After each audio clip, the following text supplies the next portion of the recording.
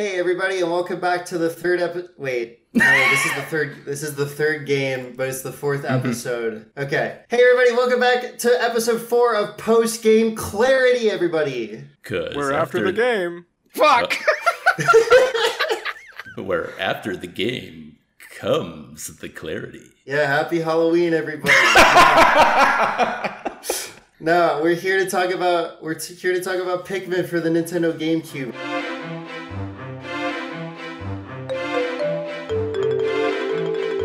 I'm really excited. It's finally my episode after literally 60,000 years of us doing this podcast. And guys, we owe you an apology. Guys, can we say that we're sorry to our audience? I have my finger on my nipple. We're sorry. We're sorry. Yeah, we're sorry for how long it's been between episodes. Our beautiful producer Jamie he's been in and out of the hospital the last couple months with biblical lesions and boils, and we've just been staring at him from beyond the glass, just an absolute horror. But he's here with us today, so we figured, we can actually record an episode today. Is that the bit?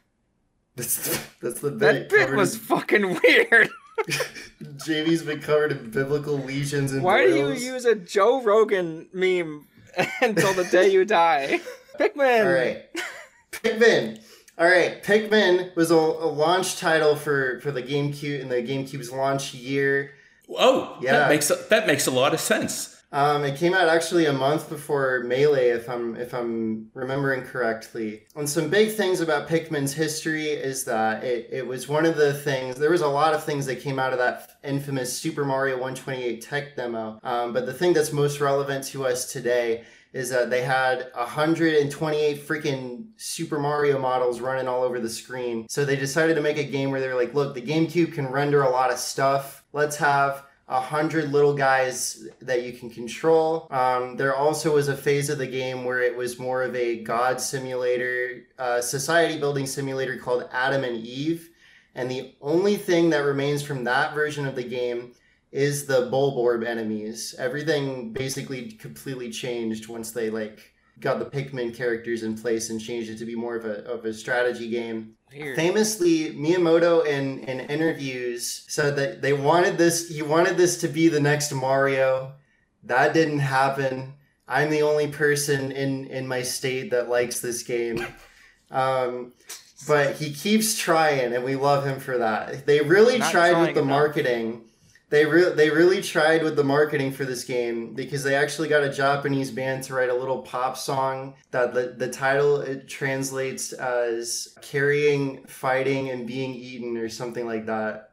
Or it's like what the chorus is. And they also genetically engineered a freaking Pikmin flower as a marketing stunt, the 5-petaled daisy that you can get a seed for. What the fuck? Yeah, that's real. You can look that up.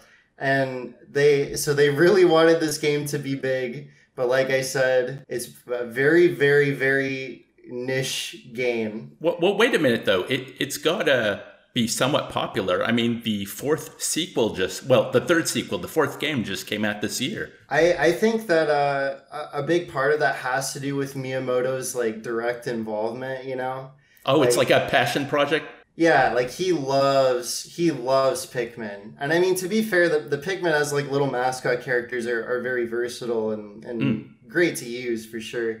But he really he's just really into Pikmin and of himself. And when you got the guy that created Mario and Zelda, you don't say no to the guy. So I think that's the main reason Pikmin is still around as much as it is, which I'm not complaining about because this is one of my favorite games ever. Right. But Dorkax also really likes this game a whole lot, so he's here chilling. Dave is the one who's never played this game before, and boy, has Dave been saying that he has things to say. Boy, does he.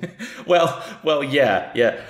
Can I just ask, did both of you play it around its release on the GameCube when you were much younger? Let me see. I don't know if it was on release, but it was for sure before Pikmin 2 came out, and that was 2004. So in the 2003, 2002 range, yeah. Okay. And Drew? I actually didn't. I was only, if it came out in 2001, I would have only been like 3 or 4. Oh, okay. So I didn't get to, and I actually didn't get into the series until after I graduated high school. I bought the port that they made for the Wii. And so that first playthrough that summer between graduating and starting college was when I really got into Pikmin. I played both 1 and 2 that summer, and I just really fell in love with the series, yeah. Well, that throws my theory out the window, kind of, because I'm going to try my hardest not to actually throw shade on the game, because I didn't hate it, but as I was playing and knowing how much you two love it, I was like, well, they must have played it when they were younger, when the game came out. You know, it's that thing where when you love a game, you kind of excuse its flaws, or you play it so much that you forget how it might play to someone not familiar with it. Mm-hmm. Mm-hmm. That definitely happened a lot, like, because these new Switch ports were put out ahead of the release of 4. And so there was a lot of posts on Twitter of people, like, having horrible discoveries of, like, all the ways that the Pikmin could die sort of thing. And all the Pikmin fans are like, dang, like, we're so familiar with these games, we just know, like, not to march them all into the water. And people, like, just don't know that, I guess. Dude, that is an actual banger, not kidding. The horn, yeah. Like Dave, would you ever listen to that song to fall asleep? Not to fall asleep, but... As an alarm, maybe. That would be such a good alarm. Like, you're just chilling in your pitch black room at, like, 6 a.m. and then it's like... That would be so fire. I would love that. I don't know, because then it would become psychological. Ah, the Pikmin! You'd be like, oh my god, I'm about to get my head bitten off. It isn't the Pikmin screams, Dave. I mean, good lord. I mean, hopefully every time you march, it isn't... got right into a fucking, like, Bulbor's mouth. I had a lot of dead Pikmin on my hands at the end of the game. Yeah, that's because you're a terrible slave owner. True. But I was going to say, Dave, you did 2 playthroughs for this episode, didn't you? What was the difference between the 2 of them? Well, the first one might have been because of how stubborn I can be. So my first couple game sessions, I wasn't actually enjoying the game. It was more a frustration where I didn't understand what the game wanted from me. And then I saw this, this looming time limit of 30 days. Well, I had kind of internal dialogue. I said, I don't want to go to a walkthrough because I want, at least for this project, I'd like to try and, every game we cover, I'd like to at least attempt to go through the game myself to kind of get the experience of overcoming adversity and all that. So as the 30 days quickly approached and I was not going to finish collecting all the ship parts in time, I started thinking, well, it's a Nintendo game. They're not going to just, have this harsh limit. Maybe I'll get a reprieve. Yes, you're laughing maniacally. I learned the hard way. I thought either maybe I'd get a couple days extra if I, had like maybe 20 or 25 parts. Olimar said in some of the diary entries that not all the parts were vital, so I thought, maybe I've actually gotten all the parts I need. But then I thought that, maybe if you had to start over, maybe the levels would be as you left them, or there would be allowances. It turns out none of that was the case. I hit 30 days, I got a bad ending, although it was a funny ending. And then I'm like, well, I can't talk about this game without actually having completed it. So I found a walkthrough, and I powered through the game in a week after, it took me a month or 2 beforehand just because I wasn't enjoying myself, but powered through. Actually, based on my story just there, I have a couple questions I wanted to ask the both of you because, you're fans of this game. Oh, sure, yeah. Do you think that the game is designed for a player to fail the first attempt? No, because I didn't fail my first attempt. Okay. So it's very perfectly doable. I think more so because I figured out pretty quickly, like, after I got like the yellow Pikmin on like day 2 or whatever, right? I figured out pretty quickly that theoretically I could actually nab multiple ship parts a day if I figured out how to be efficient enough. Just based off of that, I'm like, okay, so this is the sort of game where it's like, okay, so everybody's going to be bragging about how like low their day count can be. Yeah. Sort of thing. Yeah. Well, on the other hand, I would go against that. I feel like they definitely thought people were going to fail on the first attempt because this is made for kids. Yeah. Like, I distinctly remember playing it. In fact, I was telling Drew, I don't think I even, like, got to the last, like, finale area ever. So, I don't remember even, like, getting all 30 before. I might have, but I played the game so many times, I don't know how long ago that was. And I'd also say having it be 30 parts and 30 days, especially when you're first learning the game and you might not have the whole... You might not have as much experience that like Drew already has with games. You might be thinking that it's just like, you know, like more of the same every single level, but it's kind of nuts. Like if you take your time on those first 2 areas, you will get smacked in the dick on the 4th area so hard. Yeah, like true. it requires so much, you know, a lot more attention to like how you're gonna, you know. There's like some fucking like buggy shit in that area. I'm not sure if you guys experience the same shit too. There's a bunch of. I think that's mainly a port thing with the Switch ports. Maybe. I'd only say no because I feel like the 30-day time limit, like obviously it's doable. I think I did it in like 16 days this time, but at the same time for a first-time player, when this kind of game isn't even like a thing, you know, at the time, like again. This whole idea of you controlling a bunch of people on screen with a controller, like that is in 2001, no frickin' way, right? So yeah, nobody else was even trying. Yeah, and plus the frickin' Pikmin, like as much as I love Pikmin 1, I love it, you know, and as much as I feel like like Pikmin 4 does a lot of the things wrong. When going back to play Pikmin 1, I was just like, you guys can't cross bridges without falling down ever. Like, it's so fucking painstaking to cross, like, a narrow thing. So, I highly doubt, like, they expected the majority of players to do it first try. And plus, it's very short game. So, I would think at least 2 attempts they're expecting it. Okay, and... I will, I guess, a bit out myself a little because I don't think either I wasn't paying attention or I wasn't thinking properly, but a lot of the reasons I failed, at least the first half of my first attempt, was because I would waste days on really, in retrospect, stupid things. Like when you first go to the Forest of Hope, there are the 2 gates that you have to throw the Pikmin at to knock down, right? Yeah. I remember I threw my red Pikmin at the first one and they were hitting it and nothing seemed to be happening after like a minute, right? So in my thought, maybe I have to go back to the impact site and find something to knock these down. So I wasted a day doing stuff like that. And there are very similar ideas where I would either end a day or waste a day because I didn't understand what the game wanted from me.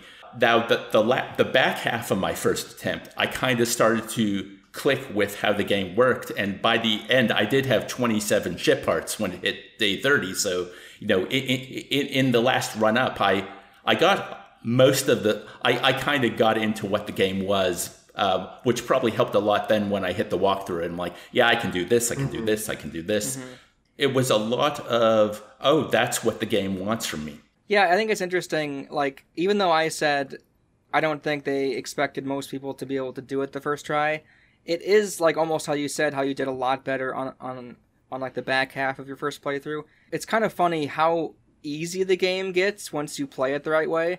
Because like, it almost becomes like I know like you know Drew and I have played the game a lot, but it seems trivial almost sometimes where I'm just like it's just so easy, and it's awesome that like Pikmin 2 is as hard as it is, but I'm only seeing that now after playing the first game again because I'm just like, good lord, there's really not much here besides like a Pikmin getting distracted or something. Well, it's like when you know what to do, it's like you show up and you do it and your playthrough's done. You know what I mean?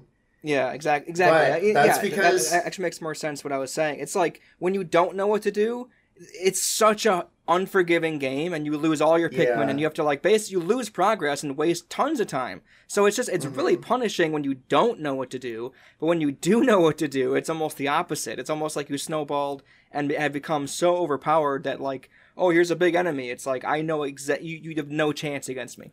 Oh, actually, to just further that idea, yeah, because another way I wasted entire days when I didn't know any better, when I discovered the yellow Pikmin and the blue Pikmin, I would waste a day going back to the impact site and building my army of those colors up because it's very easy to, get all the things there. But then on my second playthrough, following the walkthrough, I never grinded Pikmin. I didn't need to. I definitely spend parts of each day whenever I play Pikmin. Like you will be technically grinding Pikmin, but at the same time that you do other things as well. But I think definitely the impact site was kind of intended to serve that function if people were like having a little bit of trouble with numbers specifically. In fact, I also think because the enemy that's there changes depending on the day, that also like gives credence to that idea that they were expecting people to come back and maybe be surprised that there's a different enemy there this time. Oh yeah, because in my first playthrough, I was at the impact site a few times, and I remember, when you go to the arena, a thing popped down, and I was like, oh, what's this? And I attacked it and lost the Pikmin, but I defeated it. No. And then the only time I went back to the impact site in my second playthrough was to get the ship part in the water, once I got the blue Pikmin. And there was, the day I went, obviously, there was nothing there. So it was a very easy, just get the thing, build up some Pikmin, and I'm gone. That means I know exactly which enemy you didn't see then. Was it like the big, like, stone-looking guy who looks like a thwomp? I think it's called a Mamuda, yeah. Maybe. So yeah, for our listeners who haven't played the game, when the credits roll, it shows you all the creatures of the game. And there were about 3 of them that I'm like, oh, I never saw that. I assume one of them was probably like, well, I'm imagining they were all special. Because I remember in our chat, Dork and Drew, you were talking about a certain special enemy that shows up in the spring level on certain days, and I never saw that thing. I was just gonna say, I think I know what the other one, at least like one other one is. I'm guessing you didn't ever fuck with that egg, did you, Dave? Egg? Okay, exactly. Because I did. They're too late. Yeah. Oh, really? I didn't. Wait. Drew, are you able to like explain this to me? Because I don't think I know as much as you about this egg. You might need to look it up just to verify, but the egg I think is only there for a certain number of days. If you get there like in the back half or something like that, it's not there. What level is this? The distant spring. There's like a giant egg in the middle of the map somewhere. Oh. And if you go mess with it basically a super boss pops out of it. It's basically what happens. Which is very interesting. I was actually going to say through this whole discussion that of like figuring out how the game works is like the time limit obviously like changes aspects of this discussion, but in terms of just like the core mechanics of controlling Olimar and the Pikmin, I would really compare this game to something like Mario 64 or Ocarina of Time, where it's like, well, there's a lot of nuances. You got to figure it out. Well, just to further that, and I guess we'll probably talk more about like individual puzzles later, but the Forest Naval, it was late in my first play when I was getting some of the more tricky ship parts in that area, where I said to myself, I would love this game so much more if there wasn't a time limit and I could solve these at my own pace, because I think, my favorite puzzle of the game is in the Forest Naval. You know, that it's funny then, you would love every other Pikmin game, because this is the only one that has this time limit. And it's why I find it really fun, but I can totally see why people who don't like time limits would like literally every other Pikmin game besides this one. Yeah. I just wanted to say real quick, you are right, Drew. So with the Smoky Prog, it only appears in the distant spring if you land there prior to or on day 15. Oh, so you have to get there like by day, which is probably why I never saw it before, because that thing surprised me so much, because I remember I walked by it and I'm like, what the hell is this? Because just let everyone know, this enemy shows up in Pikmin 4, and I had just played Pikmin 4, and like it only shows up essentially. It's a total essentially... pushover in that game. It's such a pushover. Well, compared to this, maybe. But, so I had just played Pikmin 4, and it's only in like the night expeditions in that game, essentially, besides I think one level. And I never saw it, and I was thinking, this is an enemy from Pikmin 4. So then, when I played Pikmin 1 for this podcast, and I saw that egg, and when it broke, my jaw was just, on the floor. I could not believe what I was seeing. I'm like, this is from this game? Like, I was losing it. And I feel like we're not going to have an opportunity to... Yeah. So, like Dave, it's like this weird half butthole worm thing, and it has, like, this red mist around it, and if any of your Pikmin get in the mist, they die instantly, so you can't just rush it or anything. Oh, God. It's very, very difficult. And it fucking, like, murders everyone it touches. But, and it will literally, I mean, like a lot of enemies in the Distant Spring, but it will literally, like, just come up to, like, your onion, and it can, like, kill seedlings, too. Oh, damn. Dude, okay, I didn't know... I was gonna say that. I don't know why. I never had that happen with any other enemy in the game. This one came to my red onion, and he wouldn't let me get my red ones out, so I couldn't even fight him. Wow. Yeah. I was like, there's no way this is like this has to be like a bug, right? No, because it happened both times. He came to the red onion the next time too, but this time I was prepared. So, like, I actually reset the day on this one. The only time I ever, like, reset the day, because I lost, like, 80 of them just trying to attack this thing. Yeah, it was brutal. But what's so great, because he drops this little itty-bitty, like, pearl thing. I'm like, what the fuck is this? This is what I get? This is it? And then I'm so glad I didn't have a full army. When your Pikmin take to the onion, it just shoots out like 100. Whoa. It's amazing. It's actually... I should have put all of them away to get the full 100, because it is 100. Because that little thing is so satisfying when it keeps going, like almost like a chain gun. Mm-hmm. Anyway, we've been talking about like a lot of random experiences. Do you guys want to like just start from the very beginning? Okay, we can just walk through. Let's talk about Dorkax. You want to do a funny description of the beginning of this game? Yeah. So essentially, Olimar is on his way home. He's in like a rocket ship that is called the Dolphin, which apparently is the code name for the GameCube, as I was told by Drew, which is hilarious because it's a launch title.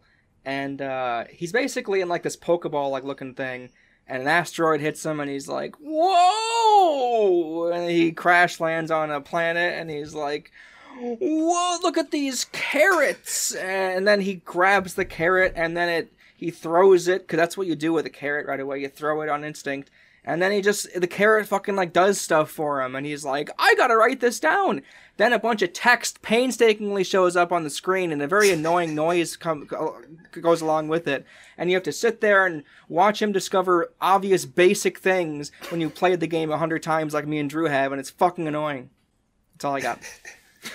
Yeah, Dave, did you have any thoughts about, because I would actually say, like, between this opening and, like, the when you touched a new ship part and, like, the diary entries, Olimar is, like, a surprisingly, like, fleshed out character for, like, a Miyamoto game specifically. Well, when I talked about thinking about what might happen if I got to day 30 and maybe the game would throw me a bone, one of them, because I was reading my notes before we recorded, I thought maybe you could continue the game being Olimar's son, because he talks about him a lot in the diary entries. And, and obviously that didn't happen, but it's even when I failed, when I didn't like get a single ship part, the diary would be full of tips and tricks. Actually, that's how I learned that the red Pikmin were immune to fire, because there was I don't even know what they're called, but the elephant ones in the navel that breathe flame. He wrote about how the red Pikmin were impervious to flame, and I'd not worked that out yet. And from that diary entry, suddenly I figured out how to get, like, I'd say maybe 5, well, probably not that many, but I figured out how to solve a few of the puzzles in the Force Navel. Yeah, they can be really helpful, because other than that, like, first day, where they like slowly walk you through like just figuring out how to slowly grow your army and move and like They slowly walk you through it, all right. Yeah, they definitely do. Not as bad as later entries. But don't get me started on Pikmin 4. Dude, I'm not excited to write that script. But anyway, other than the first day, like the game really like shuts up with like tutorials, which is really why I compare it to stuff like Mario 64 and Ocarina of Time, because there's like so many nuances that the game like just doesn't tell you about, and so you have to figure it out from there. So I think that the diary entries are a way to not only like characterize Olimar while he's literally stranded on an alien planet, and like, you know, diegetically he's literally making like biological notes or zoological or whatever, but like he is giving you tips, and it is like a really good opportunity at the end of a day to kind of toss the player a bone in that regard. Yeah. But Dave, can I ask you? Actually, let me just cut you off there, because I don't have much negative to say about the first day. Yeah. Well, there's one. I do. It's a waste of time for me at this point. Well, okay, so I'm coming into the game as someone who had not played the game before. So I do remember thinking that, oh yeah, this is very step by step. You know, you walk to the onion, the Pikmin pops up and you learn how to throw it. And then if I remember you, you go straight to the ship part, don't you? Pretty much. You have to get them to push the box after you get enough pellets. That's right, yeah. And then the ship part's right there in the new area, and then the day ends. So it was more of a, oh, this is interesting. And then I think I went back to the impact site the next day, you know, to further explore, and then I found out I couldn't go in the water. Actually, I couldn't even get to the water because you have to use bombs to blow up the wall to get to the water. So that was a day wasted. And then I already told you the story about how I didn't know how to get through the gates. So that was another day wasted. But oh my god! And I think that's where my frustration came from, because the first day is very here's what the game is. It's step by step. This is your goal, and then it's like bye. And I guess I wasn't in the right frame of mind, because everything the game threw at me right after that is like, what do you want from me? Yeah, it's like such baby boomer design, where it's like they grab you and toss you in the river and say dinner's ready when you get back or whatever. See, and that's why. So again, you're on the money. So I'm coming at it from, I've played the game a lot of times already. And like for me, I just want to skip to day 2 because day 1 is so ungodly boring. And I also just think all the times you have to start creating Pikmin from like the first one, that's just a bunch of boring time already, because you got like, all right, I have 1, get that pellet. Now I have 2, get 1 pellet. Now I have 5, get the 5. So I could do without all that. But I think this also kind of hits. This is why I also think they probably didn't expect players like to be able to finish it, especially like, you know, when they're kids, you know, so early on, because it has a lot of what I love about games is where they kind of throw you in and you have to kind of like discover all this shit on your own. And that's why I really don't know if I should talk about Dead Rising on every single podcast, but it really reminds me of that in a way, because you're kind of just like left on your own after like the tutorial, and you're like, go fucking figure out stuff on your own. And that's why like that day 2, it feels like, okay, here's the game, and you can just go. You can just do everything. Like there isn't anything like restricting you on that day besides your gameplay, and it's pretty awesome. Well, I mean, it's not that I disagree with you, but the way the game is designed, there is kind of a progression loop. A progression until you get the blue Pikmin, because you got to break down the wall, you got to get the yellow Pikmin. And then that opens the game further. And then you got to get enough ship parts to get to the navel. And once you get to the navel and get to the blue Pikmin, then the game completely opens up. I disagree, only because I don't think it's even possible to get all the available. In fact, you can actually get a surprising amount of the parts in that area without the blue. Oh, you can. What I did, you're able like to throw a bunch of Pikmin up a ledge on like one side, and then you're able to cross the water just as Olimar and then come get them. So I think there's only one part that's blocked by water, so I don't really think that's a big deal for that place at all. I think on the second day, even like the third day, you're not really restricted by that aspect of it. Okay. I mean, of course, there is an area you can't access yet. I get that, but it's very much not, I need to get there to keep playing. That's very much, you're able to come back at any point in time, you know? Yeah, I think also, Dave, I think you didn't realize until I told you way later, which I probably just should have told you way sooner, but you can rewind and restart days if you get stuck or whatever too. So I think that also really aids in efficiency and kind of figuring things out. Like, even though the 30-day limit is like, that's it, and they don't explain a whole lot outside of like the diary entries, right? They do give you quite a few tools to be like, well, you can like take your time in this regard. Like, you can come back and try the same day over again. Well, and that was another thing that, again, it makes sense in retrospect, but at the time, right. It wasn't like the idea that you really should be getting at least one ship part a day. Yeah, and the game definitely has like so much to throw at you, because like, let's just dive into day two. Like, you've gotten the very, very basics, right? You know, you're gonna walk over and pull out the red Pikmin that you have. What all can you do with your Pikmin, Dave? What all do you do with those fellas? This was stuff that I learned much later on. So I thought the yellow Pikmin were basically just bomb carriers. I thought they were useless for anything else. It wasn't until like, day 20 or so in the Forest Navel, or maybe it was even in the spring, when I finally learned that, you can throw them high. And that's their deal. Same being, like blue Pikmin was for the water, obviously. But then I always had the red with me, because I actually don't know if this is true or if it's just something I've internalized.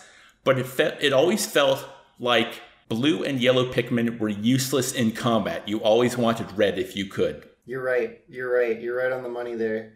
They literally have a 1.5 damage multiplier as one of their special traits, in addition to fire immunity. So you're right on the money there. But what else can you have them do? What are things that every Pikmin could do, Dave? That every Pikmin can do.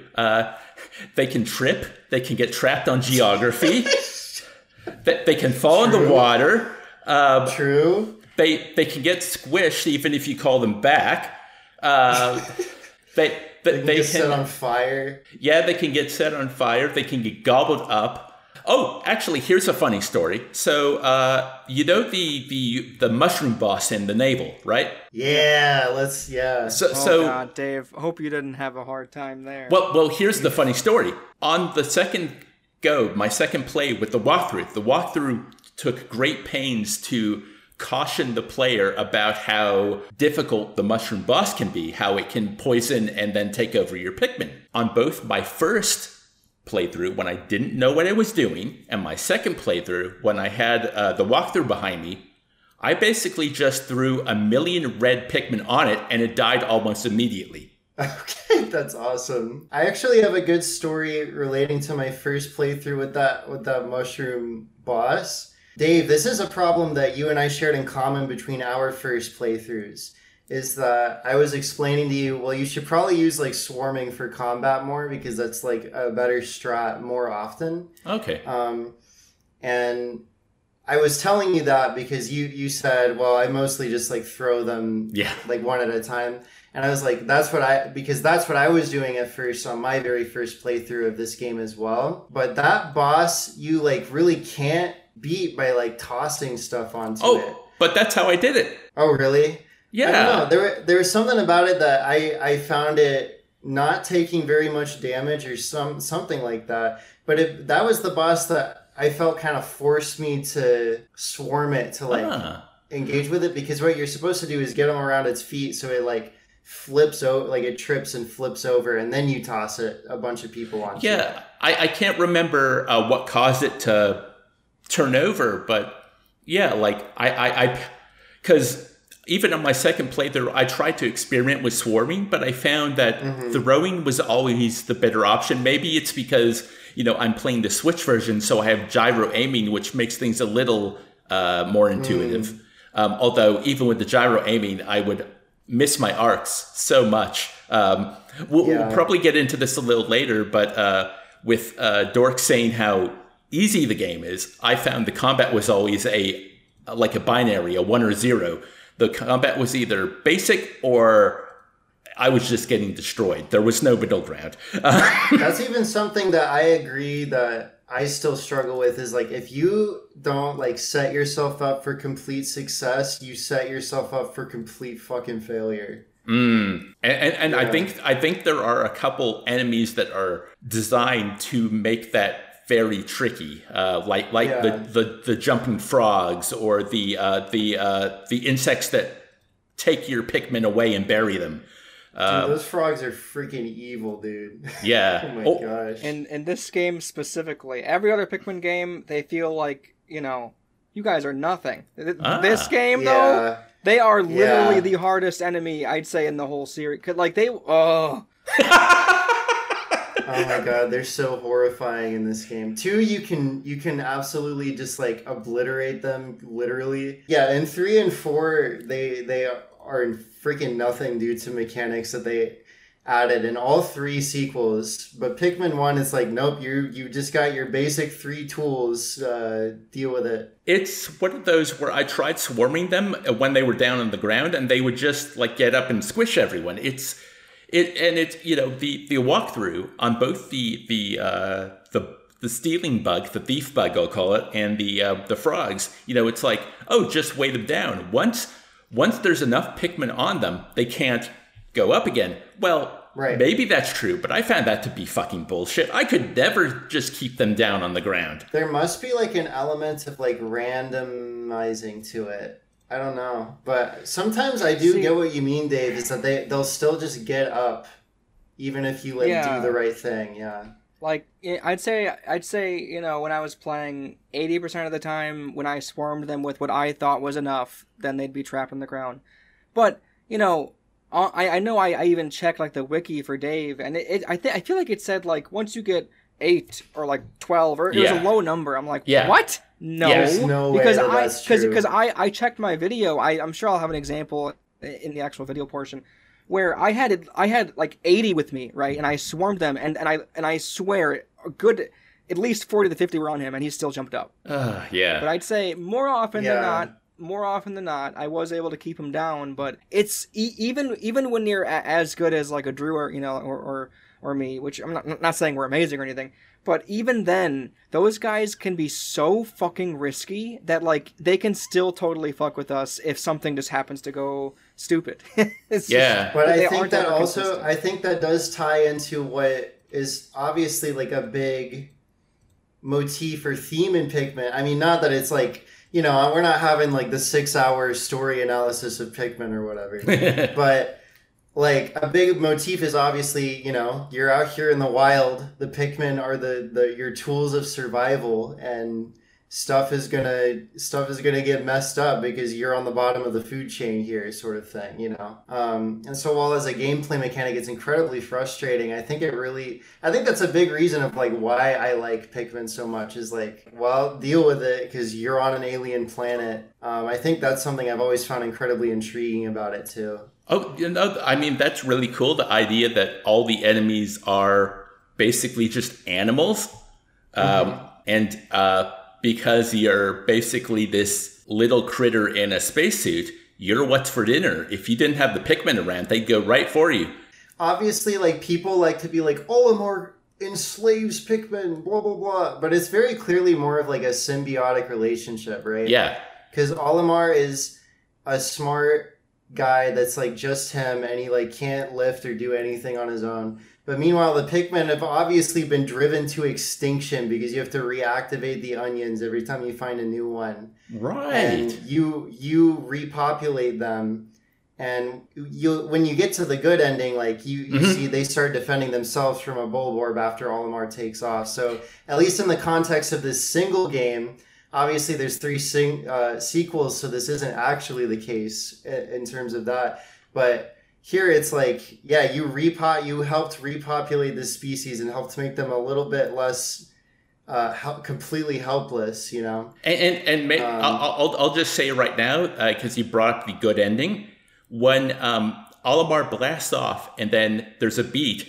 and then the onions start following him into space. Like, I thought that was cute. And then suddenly, colors I had never seen before start following him as well. And it kind of made me go, oh my god, what do they do? The lore, the lore! See, even though you didn't absolutely love the game, you still kind of had like the...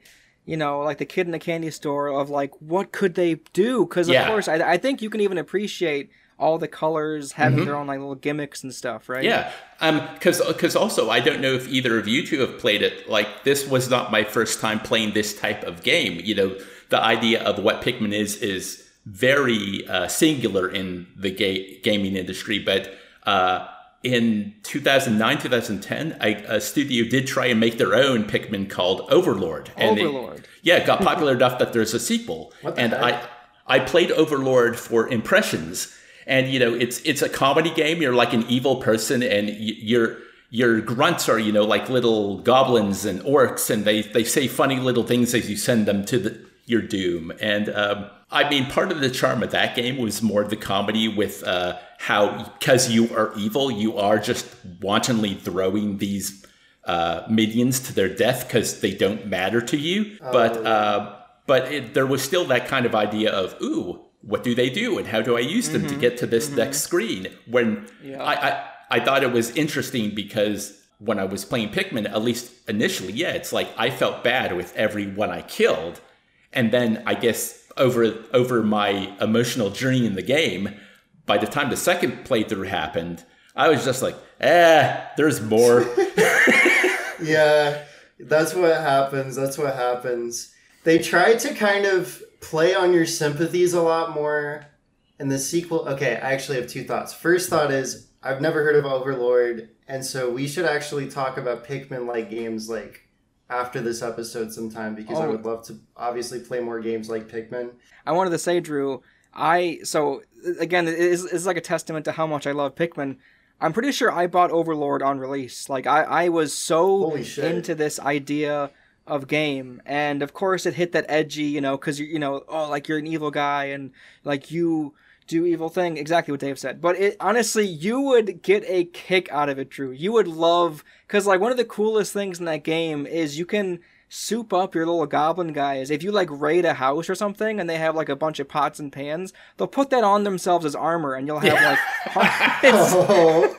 That's right. Delightful. Instead of finding nectar and blooming and becoming more powerful, the goblins will raid the landscape for weapons and armor to make themselves more powerful. It's so Drew. Eventually you have to play it. I think you'd love it. Holy shit! I think that I do need to play this now. Holy fuck. Yes. But also the second thought is, Dave, if we ever get around to playing any of the other games, I want you to know that the first time a Pikmin gets set on fire or starts drowning or anything like that, they really try to play up the danger of it more by like freezing and having a cutscene where there's like a big orchestral sting, and they're like, oh my god, a Pikmin's on fire, whistle it back. But it's like, okay, if I'm playing through this series in order, I don't give a fuck. I already finished Pikmin 1. And I don't freaking care. I've had to come back to this freaking planet 4 times. I'm just gonna use them as tools. If they die, that's what be happening. Yep. Yeah. No, I get it.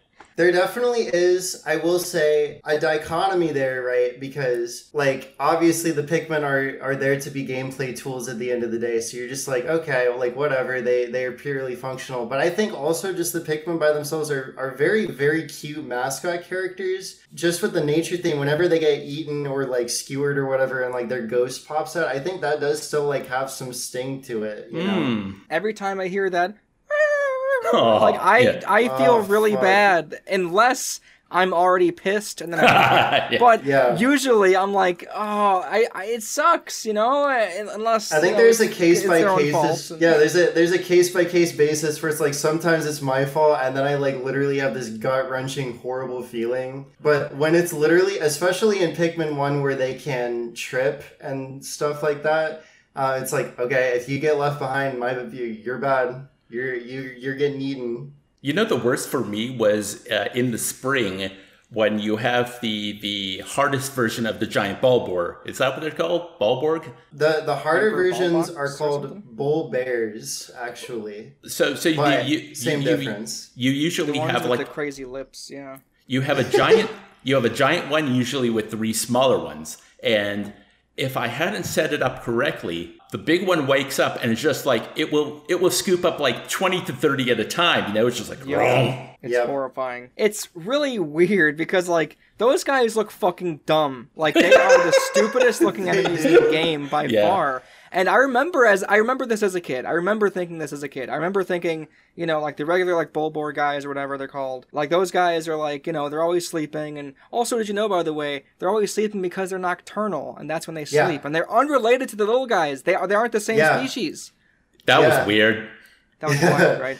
Anyway, but because like I was used to those guys, and of course you have like the next ones. Wait, are there like 3 versions of them in this game, or just the 2? I forget. I don't remember how many. I think there's only the 2 in this first game. Okay, in the first game there's just 2. So The second game goes freaking crazy with variants. They do. But I was thinking as a kid, these guys look so fucking dumb. They're probably easier. And then the idea that their stupid lips make them like it's almost like it's almost like, in fact, here's my game theory on it, right? The reason why these weird lip guys just gobble them up is because these ones don't have teeth and they don't swallow, like they just swallow them whole. They're ducks. That's my theory.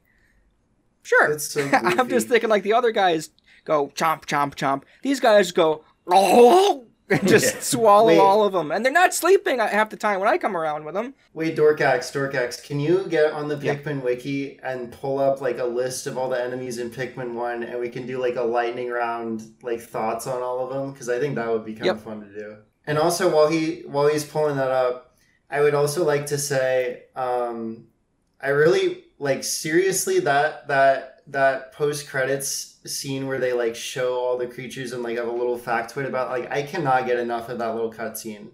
Like, That was the cool. music and the footage and the text, I like really just love it so much. All right, I have it here. All right, let's go down the list. On the first one, we have Armored Cannon Beetle. Well, that was the in the Forest of Hope. You know, that's like one of the big bosses, and that was the boss that told me that if you don't have red Pikmin, everything else is useless. Because when I tried blues on that one, and it just destroyed them. And then when I went back with red, you know, you pop one up the snout, and then you just when the back opens up, you just go nuts, and it goes down hard. Same thing with the one in the spring. Sure, getting to that one is harder, and getting the part out of that area is harder. But again, that enemy is just so easy to kill. At least I found it. It's also easy to deal with because you can, if you're clever enough with the Forest of Hope one, if you use Olimar as a distraction, you could technically grab the part that's next to it and just not even kill it. Oh, Using Olimar as like a distraction is really like it's a strategy that helps in a lot of situations and a lot of these games. So if we do play some more, try to keep that in mind. Because honestly, you know, I'll take the hit over these guys like dying and not being able to take a part back or something. You know, like you don't want. You got to keep your productivity. Because other than fire, Olimar takes like barely any damage to most attacks. Yeah, because Dave, what you can do is if you don't have any Pikmin with you, like the throw move basically becomes like a little punch. So if you like run up to the side of an enemy and like punch it, like it'll turn to you. So if you can use that to like have them come after just you while your Pikmin are just carrying a part like the other way. wow. Enemy number 2, Ghoulix. Dave, what you think about the Ghoulix, Dave? I don't think I ever fought this. Hang on. Perhaps I'm confused which one, because I thought when you said you went back to the impact crater, this is the one that plopped down. Look, it's possible. I just don't remember this, and I did fight it, but this was one of them when it came up on the credits. I was like, I don't recall that. Fair enough. And honestly, I don't really have strong thoughts about the Ghoulix because if you have blue Pikmin, it dies. So that's fair. We've already talked about the Smoky Prog, so I'll move on from that one. Beady Longlegs. Fuck Fuck this guy. Yeah. I think most Look, it's a people probably classic. don't like It's a this classic, one. though. Well, it's actually okay. This isn't my most hated enemy in the game.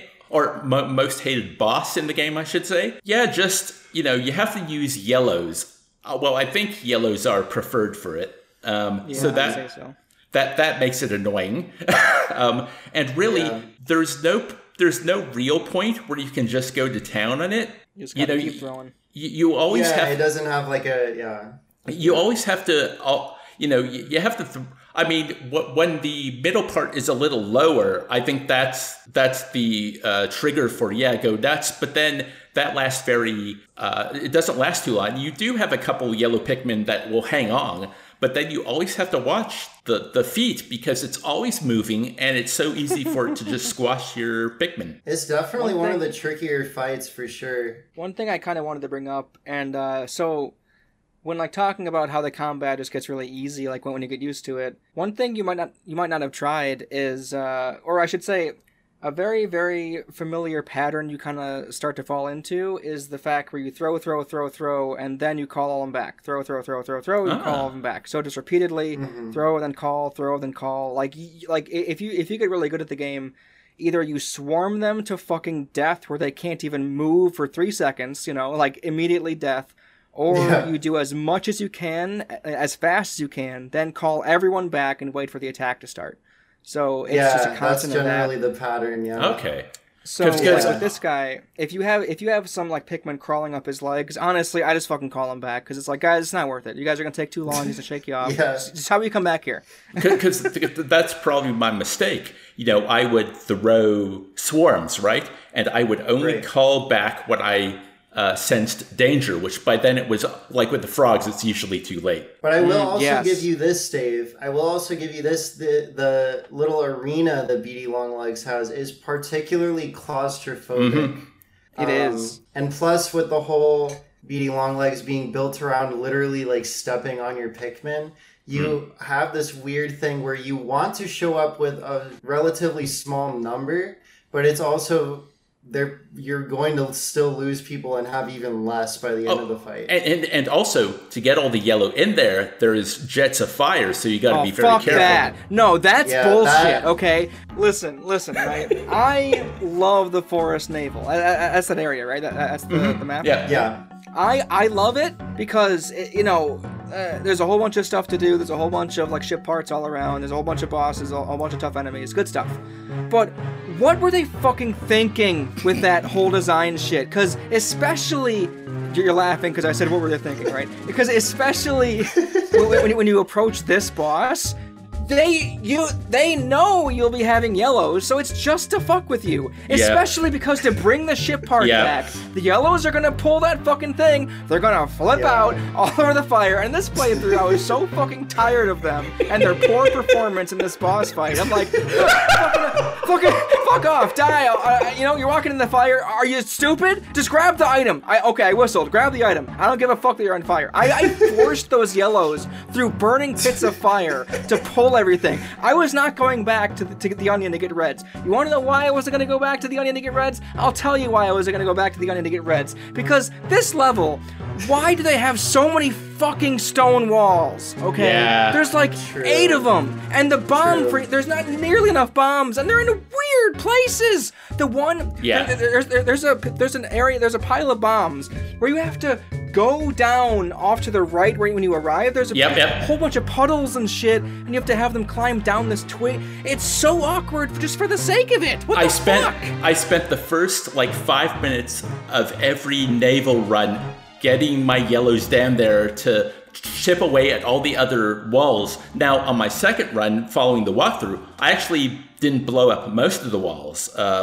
It turns out you really only need to do the one between the BD long legs and then 1 or 2 more. But no, I know exactly what you mean there. It's and the other bomb deposit, which is really good, is when you lower the bridge. It's on the other side of all the fire guys. Yep.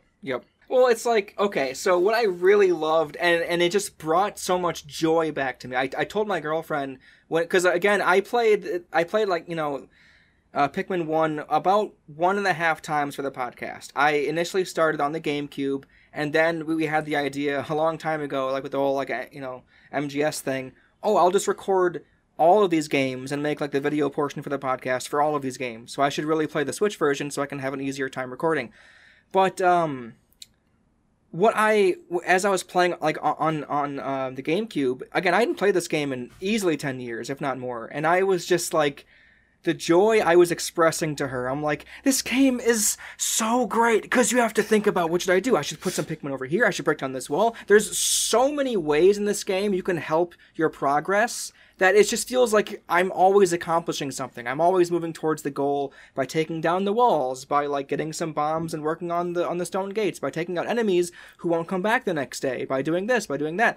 So it's like, oh, it's great. And then the Forest Navel shits all over it, because it's like, actually, don't you have to think about which walls you want to take down. No, man, I want to just slowly chip away and make progress on everything. I want to open up every bridge. I want to take down every single wall. I don't care if it helps me. That's what feels good in this game. It was just really fucking annoying.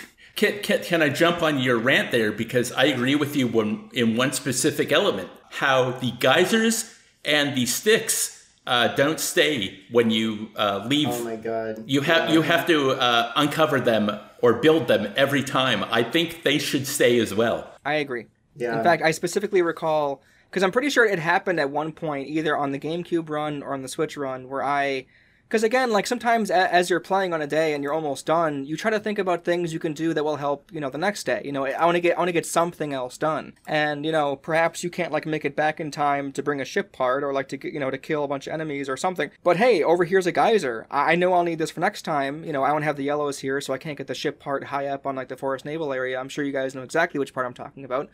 So I'll open up this geyser and it doesn't open the next time. So it's just like, really? You couldn't just keep this open? It's not that... Yeah. So anyway, the Honey Wisp, right, guys? Yeah, so the Honey Wisp is the next... I'm sorry. I'm sorry, Drew, but... No, you're good. No, you want to know what I was going to say? When you were talking about the yellow Pikmin being set on fire, and I was going to say Dorkax was like Donald Trump, and he said, "You're fired." But that's we're not gonna do that. Sorry guys, I accidentally joined the cast of SNL there for a second. My bad. Or at the very least, like the writers' room. It's like, yeah, we get it. We don't like Trump either. Okay. Hey, do you have anything funny? Yeah.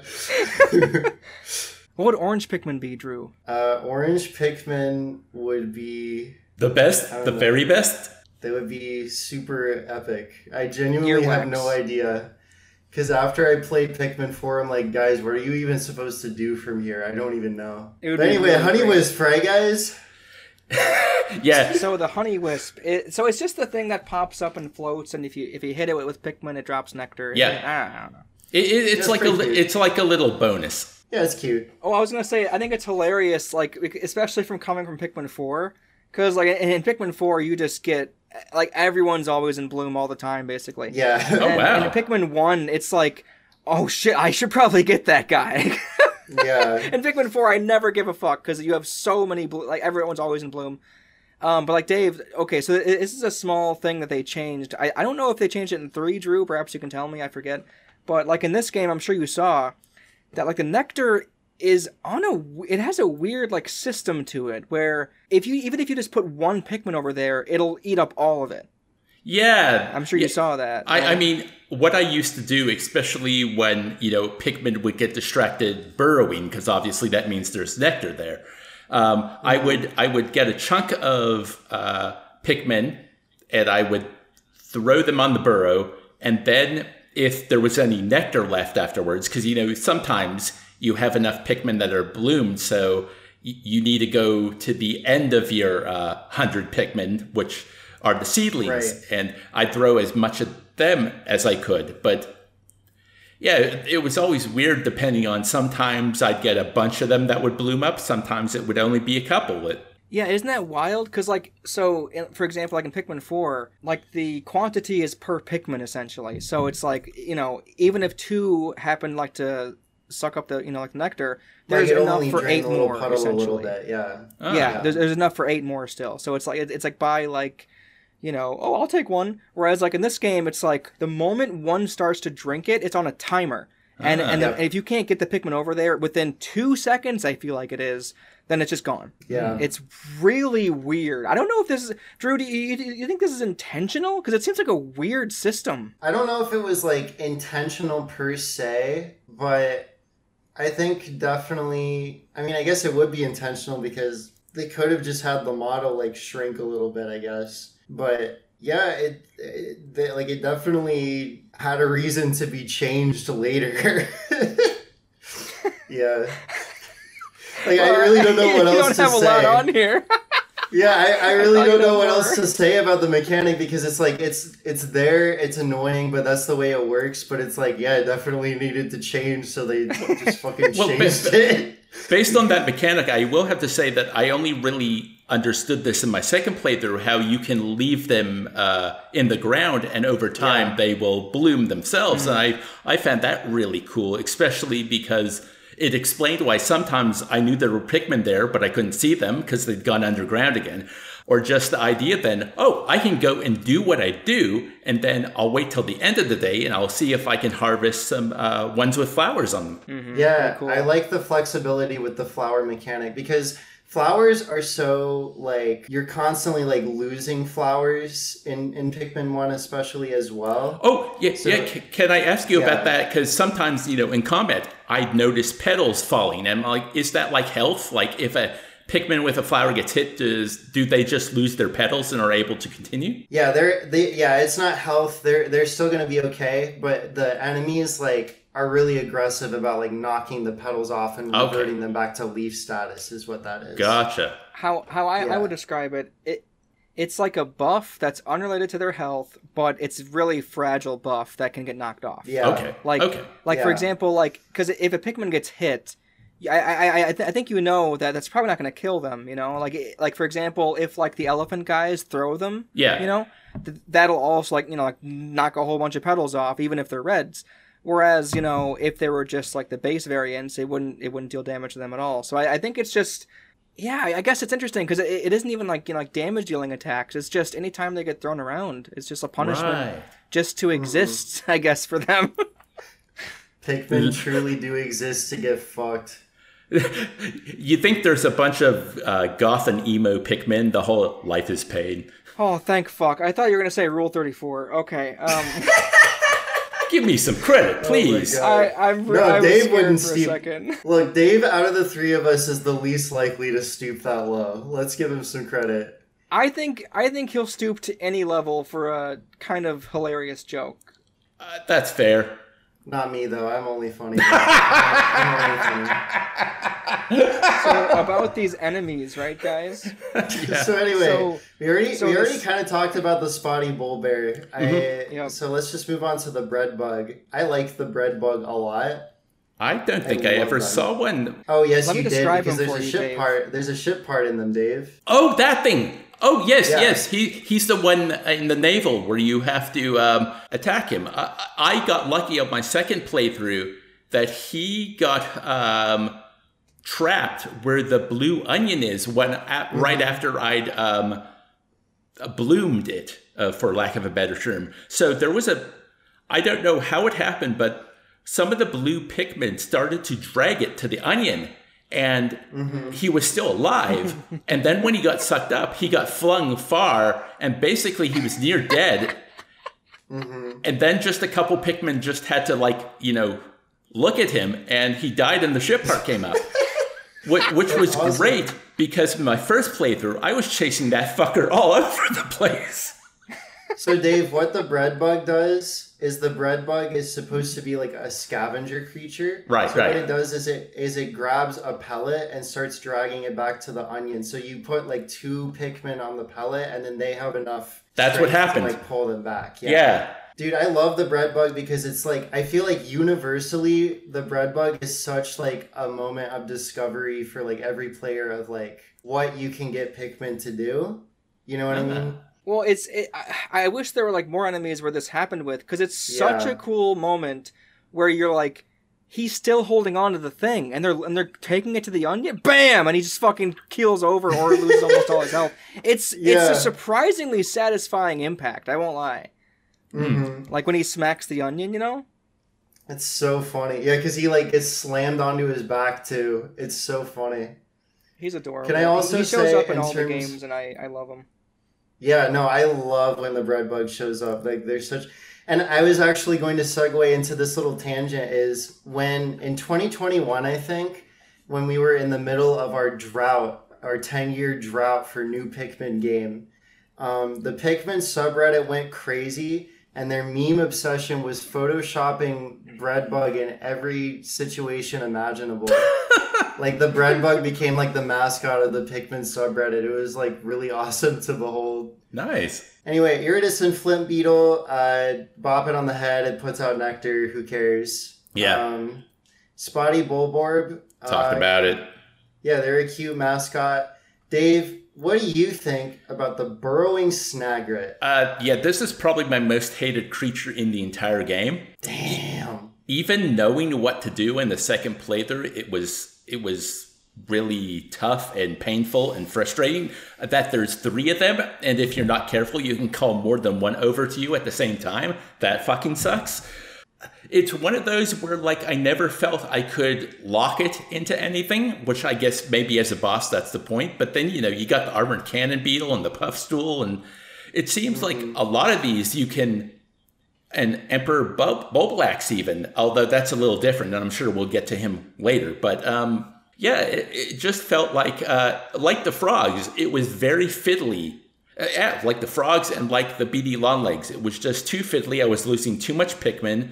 I think I had to go back there the next day because I ran out of time, or maybe I reset it. I don't know, but yeah, out of everything the second time through, the burrowing snagrat was... it gets an F on the old tier list from me. Damn. I think it's an enemy that's in almost every game, and in every... Like, even though I've killed it so many times, I think I have trouble... I think that's one of the ones that gives me the most trouble, even still. And it's especially crazy coming from Pikmin 4, because Pikmin 4, Dave, so easy, is the only one that has, like, a lock-on. So you're able to lock on and throw. Oh wow! 3 has a lock on too. Does it really? I guess I haven't played that one in a long time. Either way, there's a lock on, and like I know at least like number 4. Like when you throw Pikmin, it's almost instant. Like boom, boom, boom. Yeah. Like it gets on their face immediately. And even there, it's still like, you know, he might... Well, in 4, he's not going to kill anybody because 4 is ridiculously easy. But in this game, he'll always kill at least a few of them. And I've heard the strategy where you're supposed to like bum rush him as he comes out. I've never had that. Yeah, so the ideal strategy is that, and the boss is still really tricky. I was going to say, even though like there's a clear optimal strategy that I've learned, it's still very tricky with the timing. But basically, there's that little window where before it fully pops out, its beak is all that's out of the ground. So if you're able to swarm just the beak, then basically your whole squad is going to be on the face instantly, and that's how you do insane damage to it. Let me complain about that. Maybe it was the issue with gyro and throwing, but because the walkthrough talked about, you know, the beak is the weak point. Yeah.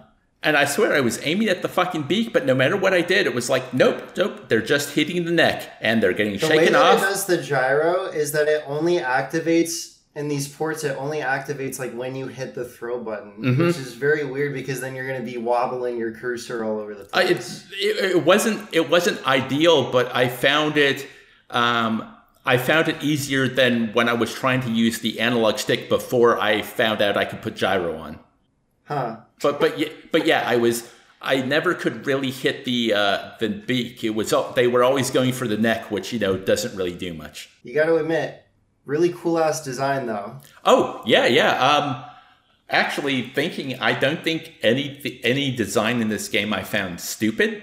Even though they're definitely like cartoony. Yeah. They do feel like they have their place in this weird alien ecosystem, and it's very just endearing, you know? Objection. They all just look really cool. Objection?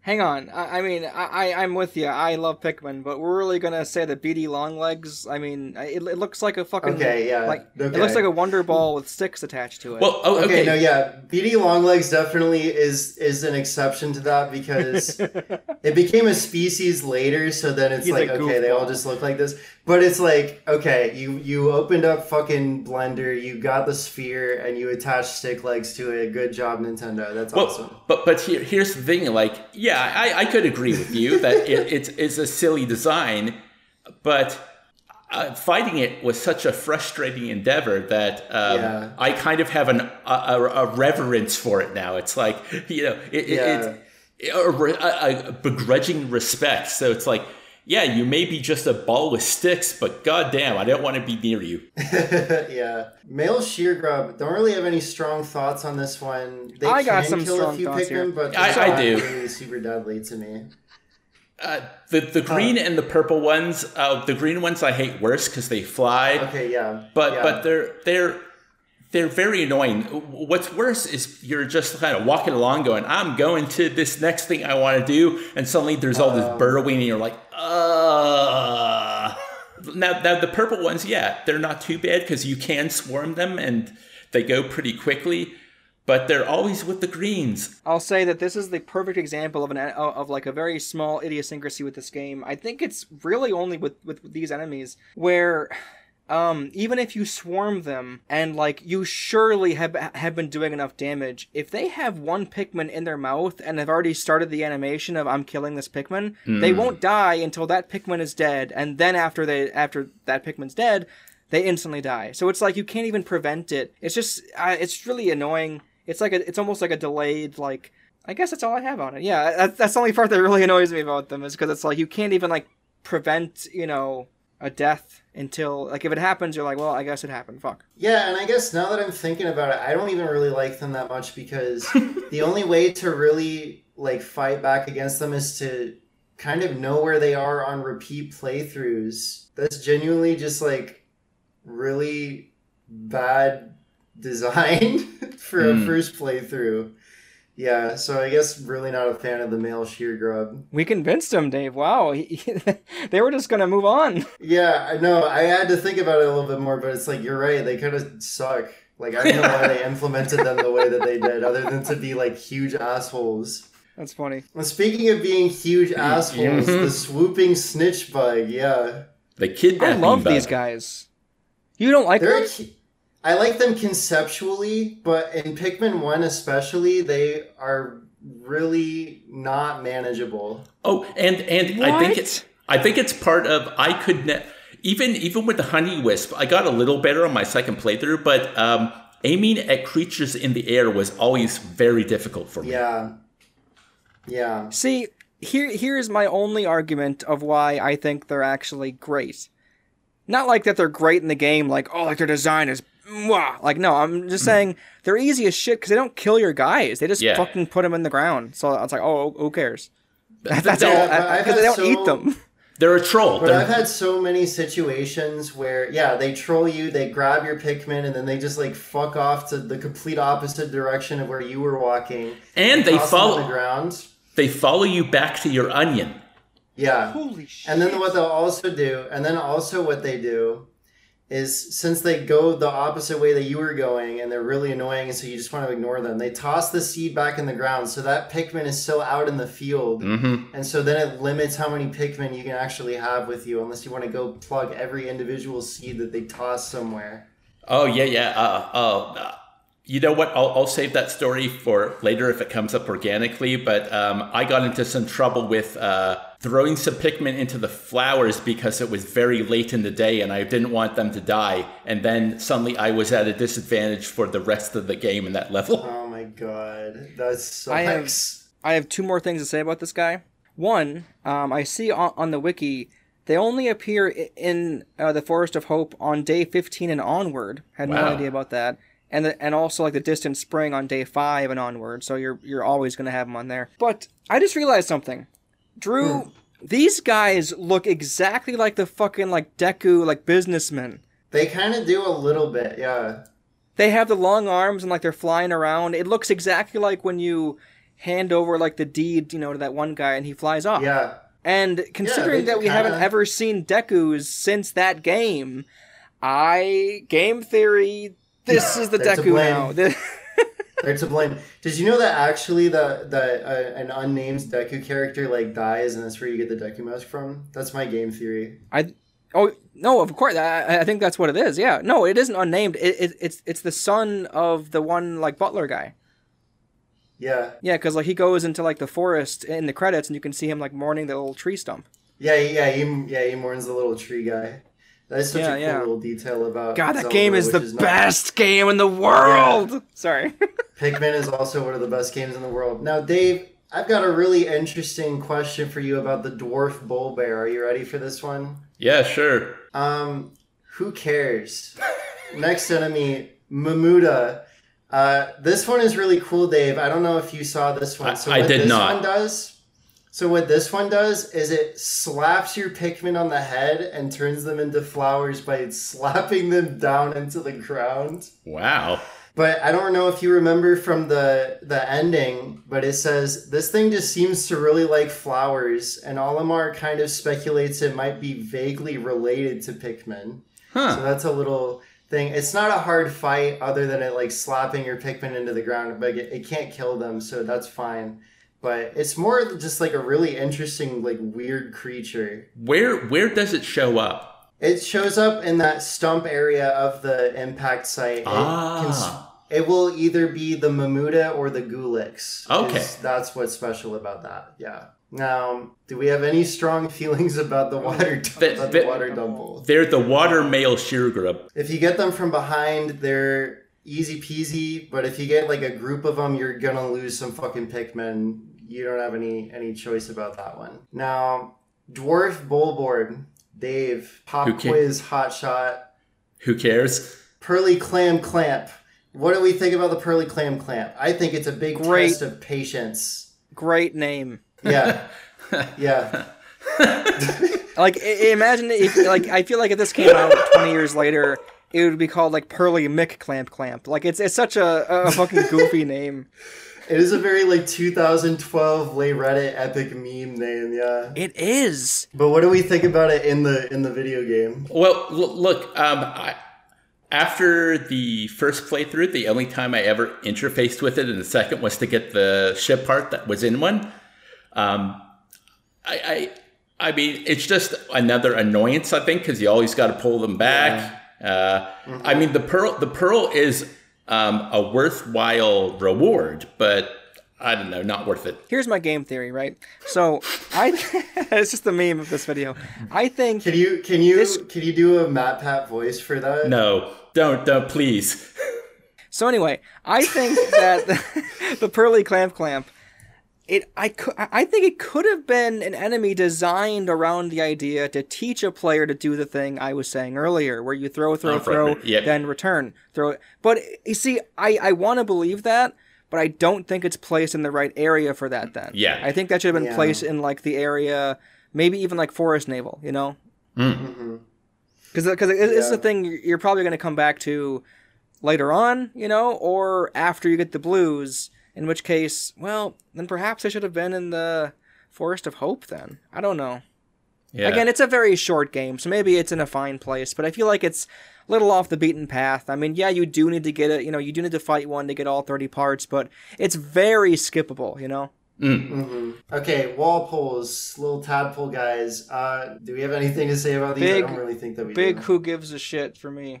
I thought they were the water dumples. I can't remember like a difference between the two. It's just like things in water you have to kill. They're just the little tadpoles that they can't even like attack you. They're just there to like be in the environment basically. Then why are we talking about them? That's actually so true, Bessie. And let's move on to the puff stool. Already talked about it. Wally hop.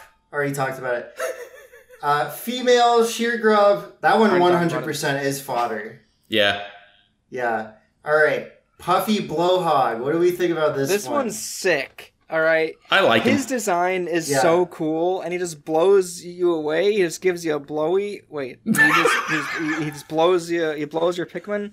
The reveal when he's actually a little guy when you kill him, he just had a bunch of air in him. Whoa. Yeah, I think they literally say that biologically they're like full of helium or something, which is crazy because there's no way that's true because all of Earth's helium will be depleted within 15 to 20 years. Yeah, I really like them because they look like they're high all the time and they're just like chill. Yellow Wallyhop, I already talked about it. Fiery Blowhog, we kind of talked about. Do you guys want to say anything else? Well, I must say I learned the hard way that you shouldn't try and fight them when your back's to water. Yeah. Oh my god. Oh boy, Dave. That's a nightmare, dude. You know what's funny is that I know I keep talking about like Pikmin 4. I just played it, but that game is so much easier, right? And these guys, after like you have like it down, it's like because I think these guys are really cool because they almost invite like a staggering kind of strategy because like you throw, have him toss, then throw, have him toss, and because like you can't just throw all of either way. When I was playing Pikmin 4, as Dave was saying, don't be next to water. Oh my god, I was in a cave level where there was like a bottomless pit, and he just chucked all of them off the bottomless pit. I'm like, oh yeah, he does that, doesn't he? Well, that's why you gotta use the charge move. Like 3 and 4 with the charge, like make it make combat so much easier. Actually, I think in my playthrough he might have thrown me into the water at one point. So perhaps you are right. Really? I don't remember. Huh. And then the sheer wig. Yeah, these ones are the ones that when you get them to like half health, they'll jump up in the air and throwing. Fuck these guys. In the air is so obnoxious. They're annoying. So Yep. Yeah. They'll heal and Yep. Sheer wig, more like get him out of the game wig. Am I right? Put a laugh track behind that. Put a really loud laugh track behind that. But so what do we think? I don't know. I like how all of these like fit into a fake ecosystem. Like I think even though they're definitely like video game enemies with like one behavior, most of them have a fairly unique behavior to them. I mean, excluding variants, of course, but I feel like that adds to the nature thing as well, that all of them do behave differently in some way. Yeah. So here's what I have to say about that. I agree, but I also think it's really, really fake. Yes, it is 2001. Yeah. This is really, there's no way they could have achieved what I'm going to say here. But ever since I played Rain World, I've been just imagining how much better so many games could be if they had a real ecosystem where animals would hunt other animals and you were on a certain part of the food chain.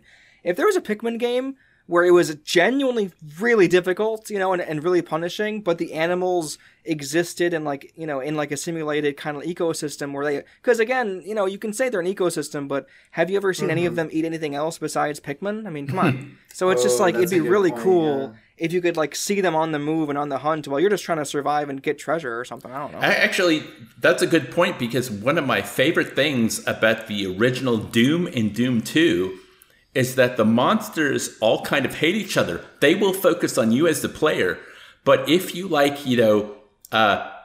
shoot one and then exit the room, or if an imp, actually hits a grunt or something like that, they will turn on each other and they will start to attack each other. And I always thought that was awesome. Like the coolest thing ever. Enemies fighting each other. You guys have obviously watched my videos. I talk about this in the Fallen Order video. I really like it when you can have enemies attack each other, and that just kind of like sprung to mind when you said ecosystem. It's like kinda, yeah. It's almost like a picture of an ecosystem. Like, look, here's what it could have been. Well, because you have stuff like the bread bug where they actually act like a scavenger as part of their gameplay gimmick. But I think other than that, a picture of an ecosystem, that's a very good way to put it. I really agree. Thank you. I actually do long videos on my channel where I talk about games very in depth, and I'm very insightful. So if you want to subscribe to Dave Axel. I laugh because self-promotion makes me uncomfortable. But I wouldn't be here with these two if I didn't enjoy both their work. So you should go check out all of our channels. Mine. You know what? Counterpoint, I would be here with you guys even if I didn't like your work. So take that as a compliment of you guys as a person. Got him. That kind of sucks. I'm just kidding. I thought that would get laughs, not just like a sad silence. Well, that sucks. It's like in Madagascar where they go to Antarctica and they're like, well, this sucks. Madagascar 1 is genuinely okay. My hot take about the Madagascar movies is that you watch the first 30 minutes of them and then you stop because you've seen the greatest cartoon ever. And then if you stop there, it stays that way. You know what? That tracks because there are so many god-awful jokes in like the latter half of Madagascar 1 where I go, they could have done something so funny with this and they didn't. But the first quarter of the movie is like, this is kind of funny, you know? No, yeah, like the plane sequence in the second movie, and they're trying to land, and he's like, just a quick peck, like you're kissing your sister, and then they plow into the ground, and then the whole car chase in freaking Europe in the third one is like genuinely like genius, like just in terms of like like being an insane cartoon. Recommendation of the week: go watch the first 30 minutes of all the Madagascar movies. And please cut this out. I was gonna say, I'm curious to see if Drew will keep any of this garbage in, so we'll have to. Here's an actual good segue. Are you ready for this? Mm-hmm. Speaking of a picture of an ecosystem, you guys want to talk about your rankings of the various areas that which can be found in this video game? Sure. Yes, I really do. All right. Well, we're going to do it similarly to our Metal Gear Solid video, where I'm going to talk about them like as you would unlock them, but then we'll say our number rankings for them. Okay. So obviously the first one you go to is the impact site, because that's where Olimar crashes into the world. I have this one set at a respectable 4, just because you get one part, that it's the tutorial, and you come back and you get one part. You can farm some Pikmin here, which is pretty cool. But this is definitely like one of the smaller areas, and there's not a whole lot to it. But it's fine. It's number 2 for me. Oh. Yeah. Christ. David's gonna lay down the I like the safety. The yeah. I know you're being derisive when you say that, but that's part of it. I think it's because I spent so much fucking time there in my first playthrough.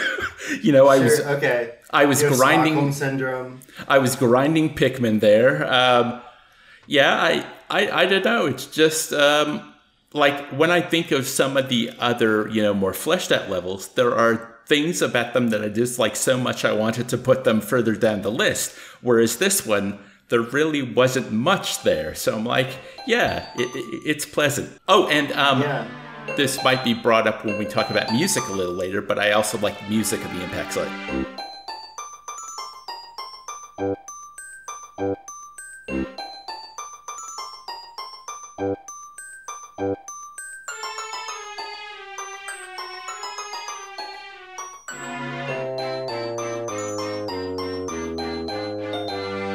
Yeah, it's a very interesting track because it's very like plucky, and it sounds kind of aimless, but like in a good way, because obviously it's the impact site. Olimar doesn't know what's going on, so like it's kind of confused nature. It's almost like a naive track. Yeah, naive is a better word. Yeah, it's very plucky, and also you can totally tell that.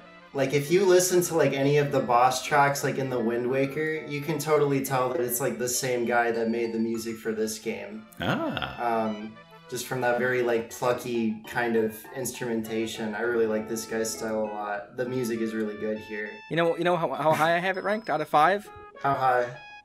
5. That tracks. Damn. Yeah, that's fair. Listen. I really hate the first day. It's so ungodly boring for me. And then, like, when you come back, you know what? Actually, I'm going to change it, because I'm going to put it at 4, actually. I'll put it at 4 because it's a really good song. I think this is like one of the better songs in the game. But also, I really think it's cool how, like, it switches which enemy you have depending on the day. So I'll put it at 4, actually. Okay. Yeah, that is also a really good touch that we've mentioned a few times, yeah. Mm-hmm. All right, next area you go to is the Forest of Hope. And let's get this out of the way. Best song in the game, most iconic Pikmin track, like, of all time, straight up. Yes. Yep.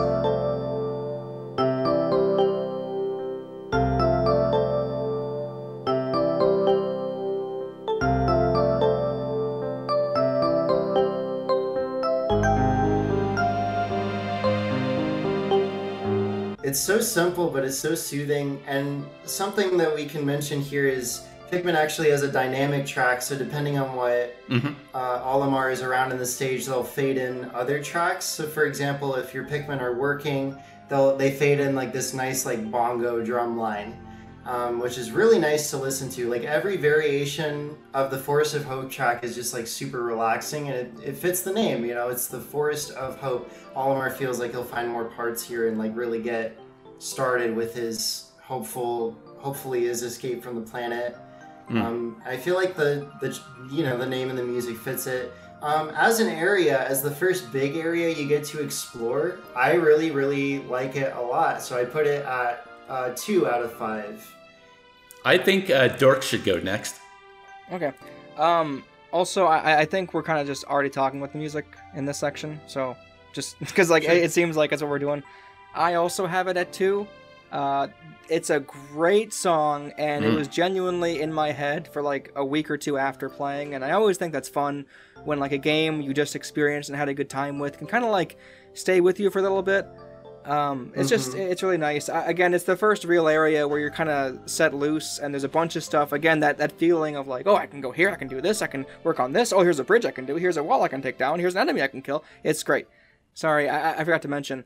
On the Switch port, I'm not the only one who heard about this either. On the Switch port, the song is a bit worse. I've heard it described as like the whole soundtrack. It's like it's being played through like an out of tune like record player. But like with me, all the instruments in this song sounded great. Like the bongos were great, like the little like xylophone, blum blum blum blum. The problem was when it did like the call and answer thing. With the other instrument, I don't even know like what it is. You know, like what I'm talking about, Drew, where it's like it does the xylophone, then then like a different instrument answers it at some point. Oh, like when the string section kind of comes in, you mean? Is it or the just strings? when it's playing that initial tune. It okay, I'm hearing it. It is the strings. So the strings are out of tune or something, because in this version of the game, for like the Switch port, it's like almost like a half step too low, and it just sounds like it clashes so hard. I'll probably have an example in there.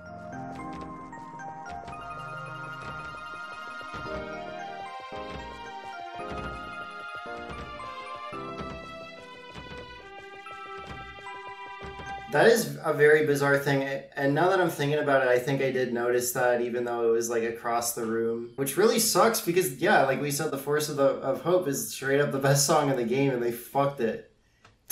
They messed it up. Well, I did notice it because this is my first time experiencing it, and like Dork, this was the only track in the entire game where I was humming it. It was in my head when I wasn't playing the game. So it's a great track. I don't know, if I went back and played the original, I wonder how it would hit me. Yeah, I was going to say, where did you rank the area as a whole? Well, get your booze ready. This is number 5 for me. Oh, boo! It's just, you're saying that because of trauma. You're saying that because of trauma. No, I was gonna say I think it's all based on your experiences of your 2 playthroughs. Yes. Yeah. Mostly the trauma. That's why the ranking. Mostly the trauma of the first one. But also the bugbears, not knowing what the gates do. I do find the bomb mechanic kind of annoying, just because it seems so arbitrary, and most levels you don't have enough bombs to actually get through a lot of stuff. I know that's part of the problem, but it was something I didn't like. Sorry, I know that was part of the point, but I didn't like it. But when I actually think about the level compared to the other ones, which I like more, aside from maybe the ship part that you need the bugbears to get to, everything is very straightforward. It's just like, remove this obstacle, beat this enemy, blow up this wall, build this bridge. You know, there's not. It's like the navel and the spring start to actually play with using the different Pikmin in different ways together. And in this one, it was all just very, there's an obstacle in the way, but once you get that done, the part is there for the taking. Yeah, it is. Sure.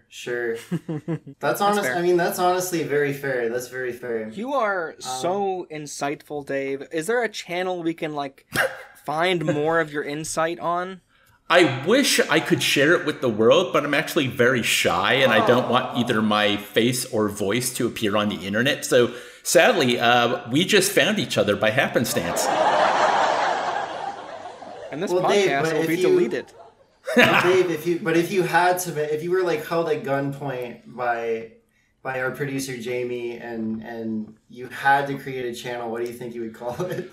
Well, we'll probably go through a couple name revisions, but It probably have something to do with my video game journey, and because my name's Dave, that probably sounds like a good thing. And if such a channel did exist, I think it would appear in the show notes and in the description of the video portion of this podcast. Great. Now you guys are gonna have to help me. You guys are gonna have to help me really good bit, guys, because I really don't know how I'm gonna bring it up. But speaking of complete self-indulgence, the Forest Naval is where the game really starts going nuts and playing with its mechanics, and it plays with verticality a lot more, which means you really have to be building bridges and tearing down walls so you can have a more efficient route back to base. And this is also where you get the blue Pikmin and the little puddle that shows that there's tons of water in this area. And there's plenty of areas where, this is definitely the area where more than any of the others, you got to be having a evenly built squad for a lot of areas to tackle some of the puzzles here. I have it ranked at number 1. I think it's the most balanced in as far as doing that sort of thing, but it's getting more difficult, but it doesn't feel like the game is just like bending you over and kicking you in the nuts over and over again yet. So I really like this area a lot. So I got to put it at number 1. And also, you guys probably don't like the twangy guitars, but I really like my weird sounding instruments. So I think the music is freaking sick.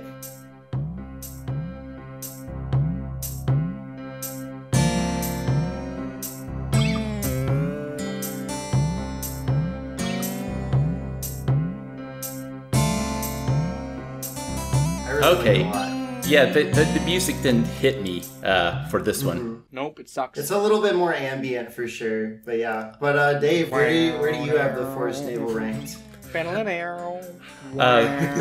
As Dork serenades us with his ambience, this is number 1 for me too. My favorite puzzle in the game is in the naval. I might as well just talk about it now. It's the 2 off to the side where you have to go through the fire, and then you've got to build the bridge, you've got to uncover the geyser, then you've got to throw the yellow Pikmin up, and then you've got to pop up yourself and then throw the yellow Pikmin up once again. Once they bring the part down, then you need to get your red Pikmin to take the part through the fire, and then you get to do a simpler version of that further on where you use the blue Pikmin to take it out of the water, and then you use your red to take it back to the ship. I just loved the realization of what I had to do, even though it's really annoying because originally I'm like, oh no, I don't have what I need, I gotta go back. But I just think some of the puzzles in the spring where you have to use your Pikmin in different ways, I didn't like them as much as this one. Yeah, I actually agree. This is my favorite puzzle too. Dork, what do you think about this one? In terms of an area, it is also number 1. We all agree this is the best area in the game.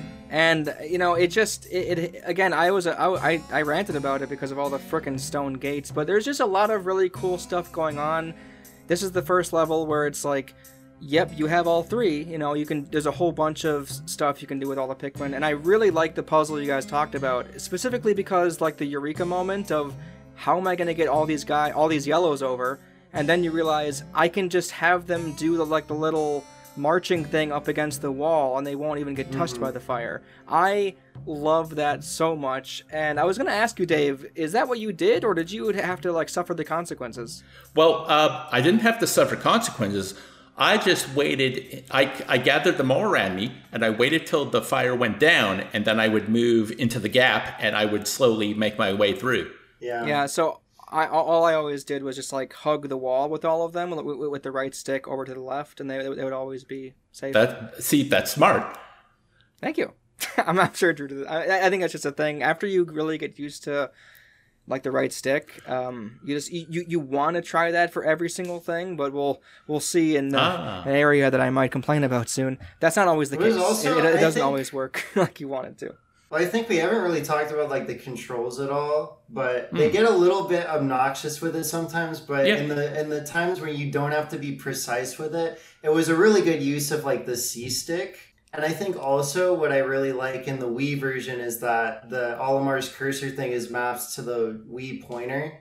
so you can really be more precise with the pointer and swarming and stuff. I really like when you get to use it to do that sort of thing. I do have a question about the naval, or maybe just an observation. The area with the puff shroom, you take down the walls, but there's also a way in further up towards the bridge where you can get the bombs. But it seems like that area of the map, the puff shroom, that area is off to the left, but then there seems to be this whole other area with winding walkways on the right that seems to have a lot of enemies in it. And I just never saw a reason to actually go in there. Is there anything special in that area? Not really. No. Legit, when you're describing it, all I know of is just like the little bridge to get to the bombs, and that's it. I don't think I ever approached it from a different area or anything. Right. That's usually the route that I take, but there's not anything particularly special about it. Yeah. Okay. Sorry, I had myself on mute. What I also wanted to say with the controls, though, I'm sure people can, would kind of find it clunky, and I will totally admit that aiming to throw your Pikmin just isn't as good as it eventually will be in the rest of the series. Because of course it's the proof of concept essentially, but man, I have to give them credit because like the GameCube controller is all about analog stuff, right? Like just I really like how hard you hold down on like the left stick will determine if you're moving your cursor or if you're moving like Olimar. And I think that's really, really fun. And I was playing with that a bit on the first day since there's nothing else to do. No, but I think it's really fun because, like, I wish more games would try to take advantage of the analog and not just be like, oh, any pressure on the left control stick, you're walking at your normal speed. It's like, it seems like they at least were trying to do something a little, something kind of unique with it. And especially if this game was made for the first time nowadays, there was no way they would try that. No way. Because they would easily be like, you have to use L to target. That's just a thing in every game. Right, yeah. This style. So just the fact that that's not at all what it is, and it's just like, no, everything is a left stick, and the A button is throw. It's just kind of fun how we're not really going to get stuff like that again. So, like, for me, I was able to appreciate it, even though it was really tricky to aim some shots. It's like that. I wonder if that was a design philosophy with the GameCube, because it seems the controller was built around the idea of pressure. Like, the thought always comes to my mind with Super Mario Sunshine, how you could lightly hold down the flood button and you could still run while shooting. But if you kind of clicked it into place, then Mario would stand still. And it sounds very similar to what you're saying with the analog stick. So it sounds like maybe that was something they wanted to do with that console, the idea that, it's not an all or nothing. There are degrees to how you can use the controller. After that, we go to the Distant Spring. I have this in the middle of my list because it's like still big and good, and it's better than the Impact Site, but it's probably my least favorite just because, this is when the game like starts like slapping you across the mouth every 2 seconds. It can be a little bit stressful sometimes. There are some shit parts that on my first playthrough I didn't work them out, and then when the walkthrough told me how they worked, I didn't like them. Probably the biggest one is right near the where you touch down, where you have to call your Pikmin, and there's the ledge that they can't fall off, so you have to call them until they get to the part, but then you have to tell them to stop so they can actually come to the part. Yeah, that one is a little bit precarious, a little bit annoying sometimes. Yeah, and this area is just ramping up the challenge. It's got the toughest enemies. It's got the most parts. You're going to be spending the most time here, and so you've really, really just got to be like, well, this place sucks, but we got to get to business. So it can just be a little bit stressful. Usually by the time I'm done with the Distant Spring, I'm glad I only have the last area left because it's like, let's round out Pikmin. I will admit the Distant Spring can be a little bit of a slog. So I just have it at number 3. We could talk about some of the individual puzzles, but overall, I think more so it's just like, it's a tough puzzle. You know what I mean? Well, it's the only area in the game that gives you a puzzle where you have to use the flowers, which I found that interesting. Yeah. But I don't think it was like a particularly good puzzle. I think it's interesting too because there was in like the Forest Navel an area that had the flowers, and I'm just like almost annoyed by its presence. Like, what the fuck do you think I'm going to use this for? Like, I already planned around having the right ones anyway. Fuck, because again, you know, I've already talked about how circuitous, is that the right word? Maybe. That whole area, maybe you don't know what I'm talking about. That area could be because of all like the stone wall and like, oh, the bombs are over here kind of shit. Yeah. So it's like, you know, it's almost like it's taunting me, like, hey, you could have thrown a few Pikmin in here and gotten something else. Like, dude, fuck off. That's out of the way, and just stop. You aren't helping. It's like, just fuck off. So it's interesting that you have to use that there for that little puzzle. And again, like you said, like, you know, it isn't a very good puzzle. That was my last one I had to get, by the way, I'm pretty sure. So I was, like, hurrying, like, oh, I hope I can get this before this day ends. Because I will say right here, by the way, because I haven't included it, how annoying is it, Drew? There are so many times when you know, like work so efficiently, so hard, and then you're left with only one part you have to come back for, you know, on the next day. God. And you're like, that has oh my happened God. to me so freaking often. It's the worst. So I was very, very worried it was going to happen again, and I was like, I'm right there. Don't make me come back for this one freaking part and then end the day immediately, for the love of God. In fact, it might have happened. I think that's the reason why I fought the egg that day, because I'm like, whatever, I got time. So who knows? Mm-hmm. I had, on the walkthrough run, so many times, probably, God, yeah, it happened most times, where I was having a part come in as the sunset countdown was happening. Fucking stupid. Dude, those kinds... hopefully it counted, right? Oh, it did, but, you know. Okay, because you have no... It's so fucking annoying when it's, like, clearly, like, blah, blah, blah, blah, blah, blah, blah, and, like, you know, I think this happens more often when you return something to an onion, where it's like you want it to count so badly. It's like, whoa, whoa, whoa, whoa, whoa, whoa, it's going up, and then it's like, nope, it didn't count, and then it's just like, well, there goes that creature, I'm pretty sure. I don't know, perhaps I'm thinking about like a whole different Pikmin game, but either way. Oh yeah, in terms of ranking, I would also rank it 3, but only because I don't think it's great. I actually kind of think this one's annoying, to be honest with you. I specifically hate the one I think you guys were talking about, where you have to like throw some like yellow ones on the ledge here, walk forward, throw some yellow ones a little bit ahead, because you can't do like the trumpet, you know, like marching, because they'll fall off. There's two of them. There's the one that's just the curve that's in the water, so you got to use blue, otherwise they're going to drown when they come up. But then there's the one a little in the area with the ball bears and that, where you kind of have to throw them up and then climb up yourself and then throw them even higher. And I then like there's that one. Yeah. There's like a pit with a stick and a geyser in it in case anyone falls in. Mm-hmm. Like, that one was kind of cool. I think that one's cool, but I will say on the whole in that area, I don't know. I feel like that's an area that kind of felt like they just went, oh no, let's put a wall here, let's put an enemy here. I don't know, put something. I don't know. It seems with all the gates, and especially when you the ship part, when you fight the armored guy, where you have to do it's like 2 bridges and a gate you have to build or break before you can get the part out. And then depending on which gates you actually have broken, they'll go different ways. So it really feels like, that level in particular is mostly about throwing obstacles in your way. And a lot of the puzzles do actually feel not as clever as the ones in the navel. Mm-hmm. It almost feels like that area was kind of rushed in a way.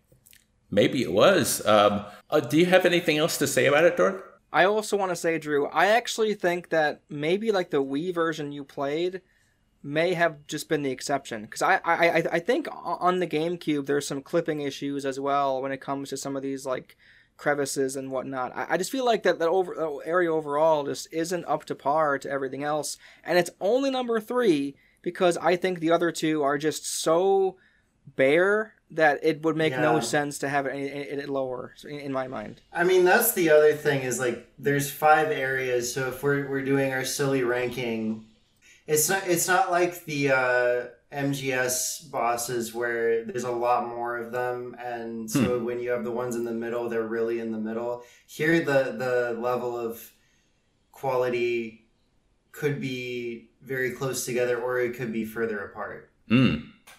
Drew, you know how you mentioned how since this is the last level and it's got the most ship parts, and that can kind of be an annoying slog, especially because everything's a lot more difficult. Well, I kind of liked this on my first run, even though I was still working out how the game played, because I opened it up, but I still had plenty of ship parts in both the Forest of Hope and the Forest Naval. So like I explored the idea initially, and actually I like, oh, there's all these easy ones in the water. Let me get those. Of course, you have to deal with the fucking frogs, so they weren't as easy. But then I went back to the Forest of Hope. I went to the Naval. Basically, I was able to break up the just having to do the spring, which on my second playthrough, it was all spring right at the end. So I wonder if that makes it less annoying. Although, having said that, I'm ranking this at 4. Fair enough. I think this is like a common psychological thing that probably, I feel like, and I'm not trying to say that like my experience is what happened to everybody, but I feel like this probably happens to people pretty commonly, is that because you get new Pikmin types in the Forest of Hope and in the Forest Naval, then you kind of feel like you want to stick to those areas and like round them out before you go to the forest, the Distant Spring. So that's why it always ends up at like the end for me. But I think, if there were players that explored more freely and like jumped between the areas more, then that probably would be a little bit less exhausting, because you could just show up and be done with it in a day or two when you just have a few parts left. That's actually a really good way to look at it. Well, no, again, also like the music for the area just is really boring.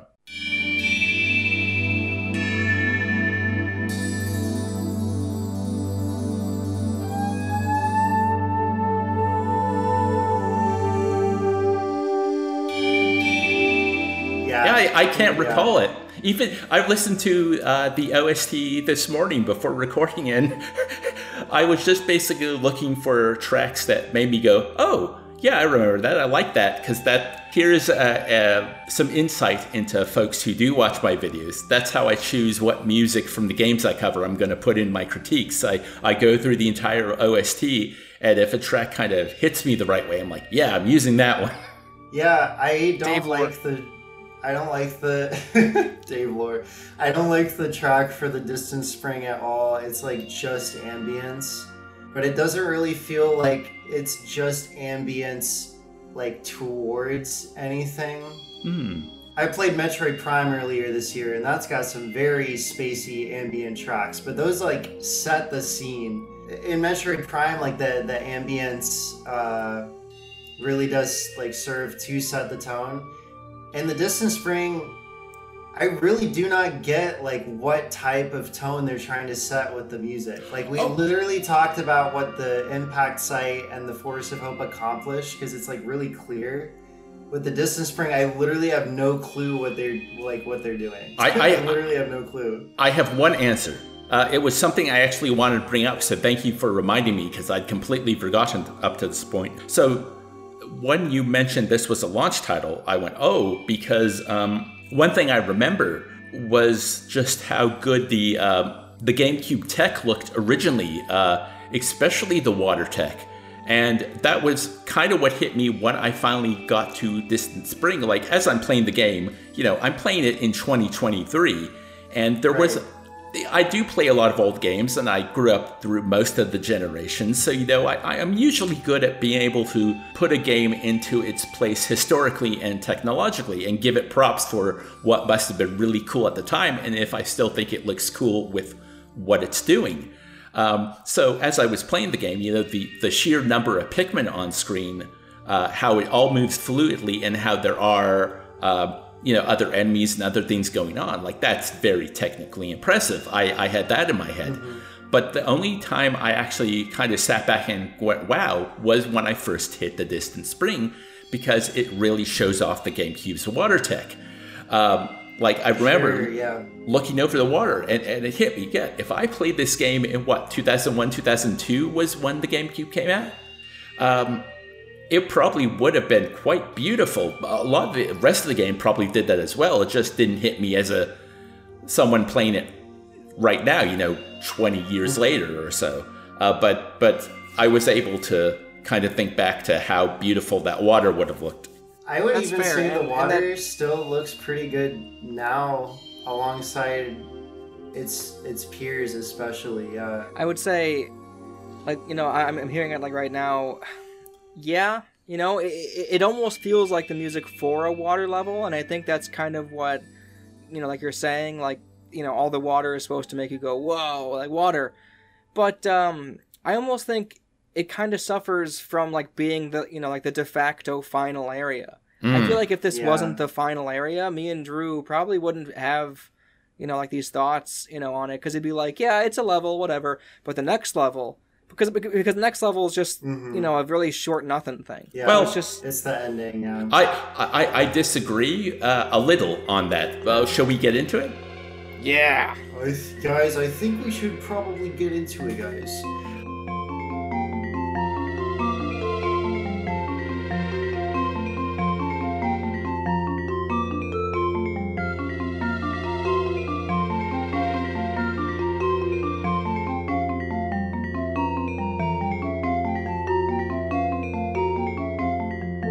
So the last area is called the final trial. That's what Olimar names it. It's a little linear set piece where you solve a little puzzle, you do a final boss, you get the last part, you get to leave.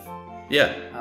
Yeah. Well, maybe I'll start off because you probably hear it in my voice. I'm actually enthusiastic about this as a final level. Go for it. Take it away, man. I ranked it number 3. First off is I thought the little puzzles leading up to the boss were pretty cool. Just like, set the fire Pikmin going off in this direction so you can have access to them later. Send them through the flames. Or we need the bombs, so I got to go over here with the yellows as the blues are building the bridge and knocking down the wall. It's like every Pikmin had its role to play, and you could do it all fairly simultaneously. It was basically like, the metaphor in my mind now is, I guess, like the idea of a busy kitchen where you've got 5 things to do and you're kind of doing a bit of everything at the same time.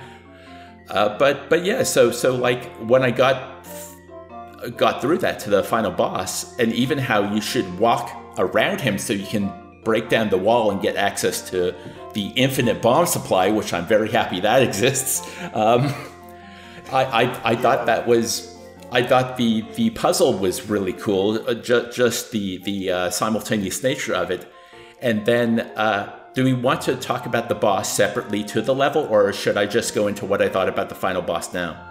That's fine. It's all the same. Go for okay. Go for it. I love the design. To me, it looked like a big stupid dog. The boss fight itself was difficult. I had to do it twice because I lost 2. Oh, the first time I'd taken too long to get to him, so sunset was approaching, so I reset the level. But it's like once you kind of get it, it's easy to bait him out. It's easy to... I like the idea how you're having the Pikmin attack his tongue. That's kind of cool. It is scary if you accidentally have Pikmin in front of his gaping maw, because even more than the bugbears or whatever they're called, this guy just gulps everything. And he went down pretty easy. And, phase 2, it's supposed to be, scary. He now jumps up and splats you. It's like, oh, that's the easiest thing in the world to avoid. I don't know. I just felt, even though this was like the final challenge, I really enjoyed how the whole level worked, how the final fight worked. And I felt a mastery over it that I didn't really feel for most of my play. Sure. That's a really good way to think about it. I only have it ranked at number 5, and that's purely on the basis of content of the level. Because I also really, really like the puzzles, and it is really fun to be like, yeah, I'm going to do this puzzle that I know how to do like really, really fast. It's like whenever I return to a Zelda game and I do a dungeon that I've already done like 50 times before, it's like really fun to be like, well, I can do this like really quickly now. So I actually really do like the final trial a lot. And I think the Emperor Bullblacks is really fun. For some reason, I'm forgetting. Did you say that you did like the bomb cheese? Did you know you could do that? Not if there's a cheese, I don't know it, but like there always were more bombs to collect if I wasn't like in my first attempt, I wasn't really baiting him well, so I was wasting bombs trying to attack, get him to lick up the bomb. But in my second go, it was easier. Yeah, so he gets really stunned if you sacrifice like one Pikmin with a bomb, like he will be like stunned for like 10 seconds, which like makes a huge difference, which is really, really funny. I think it's a perfectly fine boss. Yeah, I think the puzzle itself is stronger for the most part. But I do have the final trial ranked at number 5, just purely on the fact that it is the final area. It's the same puzzle every time. Like every time that you do a playthrough of Pikmin, like you know exactly what's at the end. You just do it, it's done. But I do really like the final trial. I'm so with you, yeah. I just like to say bomb strat, more like yawn strat. No, I honestly, this whole level to me is just so boring. The only thing that I was kind of like, oh, that was kind of clever, was how you had to push the box by like going all the way through the water and kind of, or I forget exactly. No, you had to put your reds on like little like narrow thing, drag them all the way over, and then have them push the box. That was the only kind of cool thing.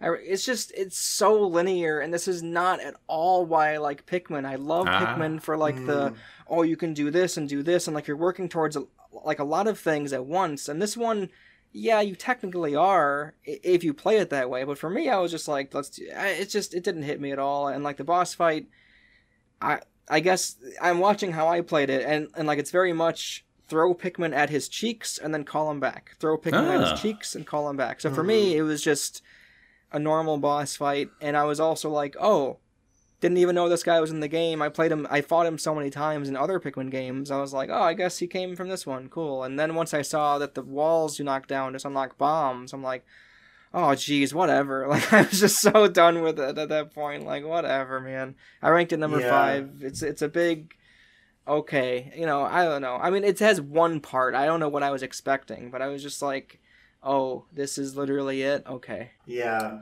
Now, hang on. I'd like to take over here. Dave, I don't think you were nearly negative enough. I want to hear you get upset and get, like, negative on something. Hey, it's been, like, 5 years since we played the game, so, like, the anger is dissipated. Yeah, that's true. That was part of why I was reading my notes as well, because, I capture the emotion of my gameplay session when I write my notes after, and yeah, it was very much stronger versions of what I've already said. I hated the time limit. I really wish it wasn't there because it added too much pressure for a game where I didn't know what I was doing or what the game wanted from me. And by the time I finally worked it out, like it was fun to try and see if I could actually get everything done before the end, but I couldn't. And then I'm like, oh, I got to play this again. But like, I think I adequately conveyed my frustration about certain bosses and enemies that I despise. I never felt like I was able to throw the Pikmin correctly. I ranted about them tripping and getting caught on geometry and how I used to care about them, but then, oh, you want to get left behind? I really don't care anymore. Although I think I would care more if I actually let the cutscenes at the end of the day play out and you get to see them getting eaten.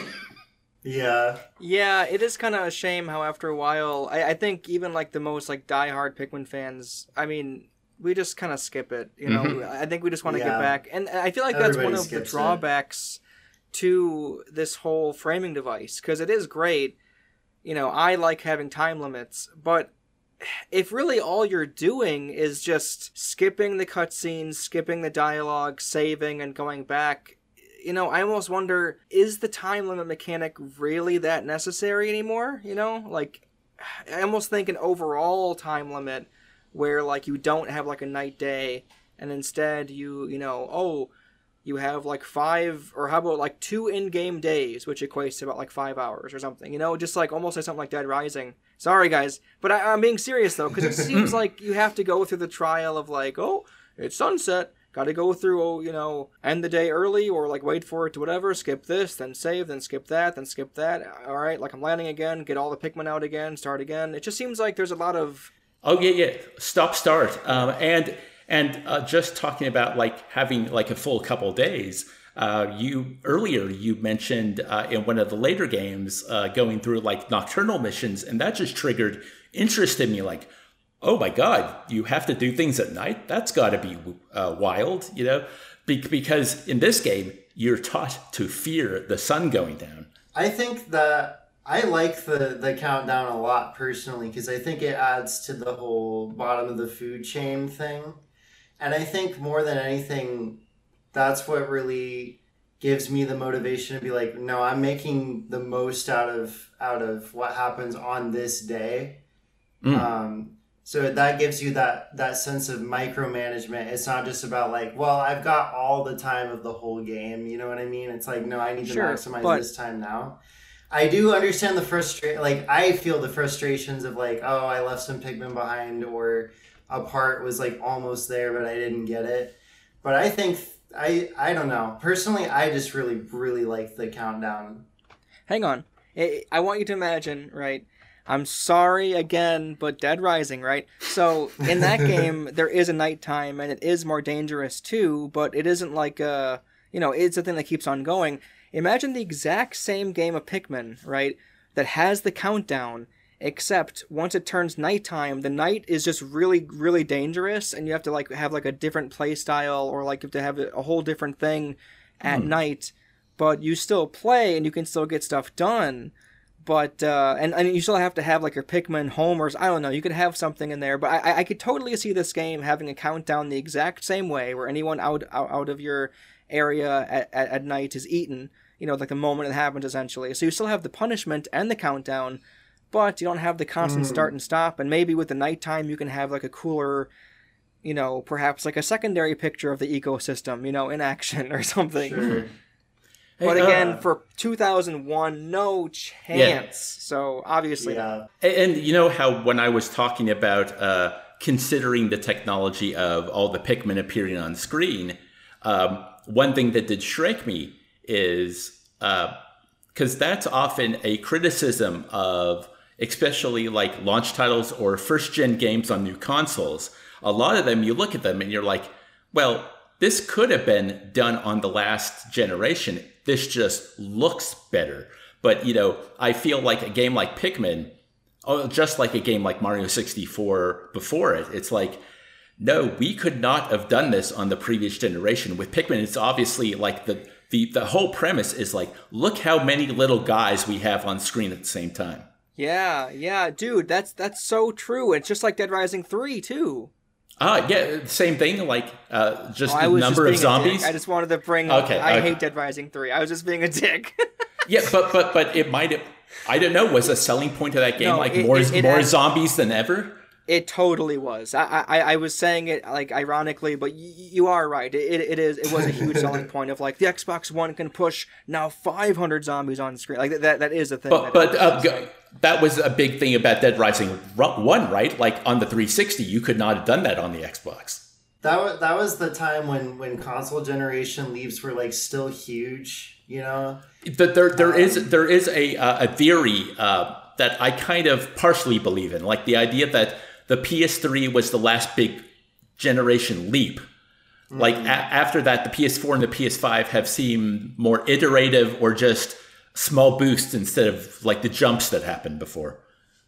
Yeah, and I think that's always going to be the case, though, because I mean, like you can't like what more could you do? Like, but besides, hey, we're going to have you control 10,000 things on screen just for the sake of it. Like what really more could you do? Besides making it look a little bit higher resolution, or if you're anything like me, maybe up the frame rate a bit more than 30. I just remembered it, but that like one of the big selling points of the PS5 and the new Xbox was the idea of the solid state drives, the idea that they wanted to eliminate loading times. And I guess that is probably a bit as big a jump as anything. It's just not something that's apparent looking at a game, I guess. And unless like that new Ratchet and Clank was built around the idea of, look, no load, look how seamless it is. See, that's interesting because like that is a thing. I know it is a nice thing, but it's a combination of two different things. And hang on, this will make sense once I'm done. Yeah. It's a combination of two different things. And, like, the new thing, we've already seen. So, for example, if you play an indie game on your PC, you're not going to have any load times, because why would there be? It's a simple game. So we've already seen plenty of games with really low load times. So that is, for us, that isn't a big leap as much as the PS2 to PS3, you know, in terms of, like, just the sheer visuals, right?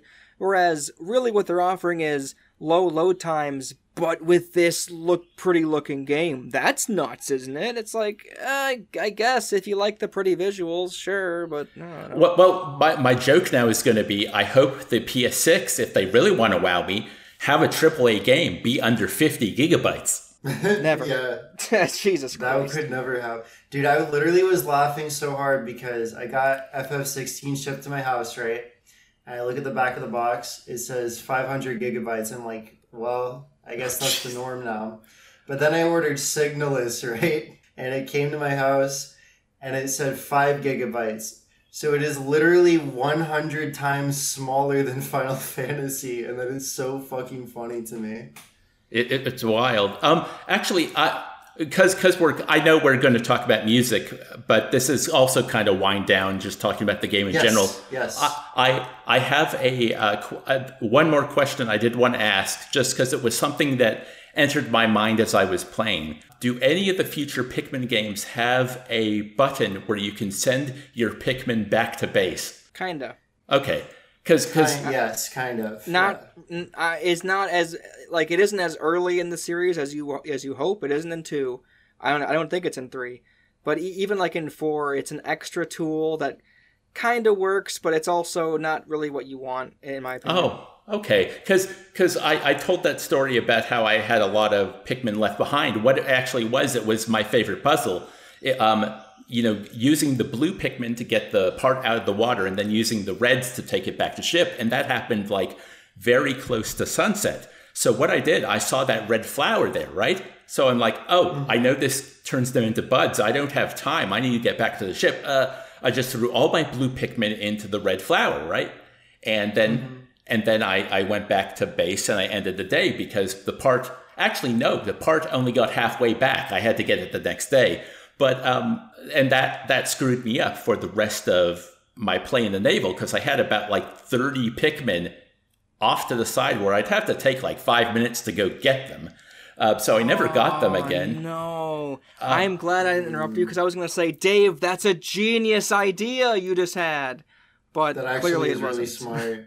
But apparently it fucked him up, so maybe not. It did, and that was when I thought, if only I had the ability to just, press a button, send them home, although that would have been trouble because they'd have to go through the fire. But just the idea that there were times where I'd like, well, if you guys are carrying a ship part, you know how to make your way back. Why can't you go back without my help? In that case, the tool in Pikmin 4 would have helped you because it sends everybody not already in like your party all the way back to home. Okay. I think it's called the homesick signal, right, Drew? I don't remember what the exact name is. Wow, but, Drew, you call yourself a Pikmin expert? I will have them memorized when it is time to sit down and write this shit out. I will have it memorized by then.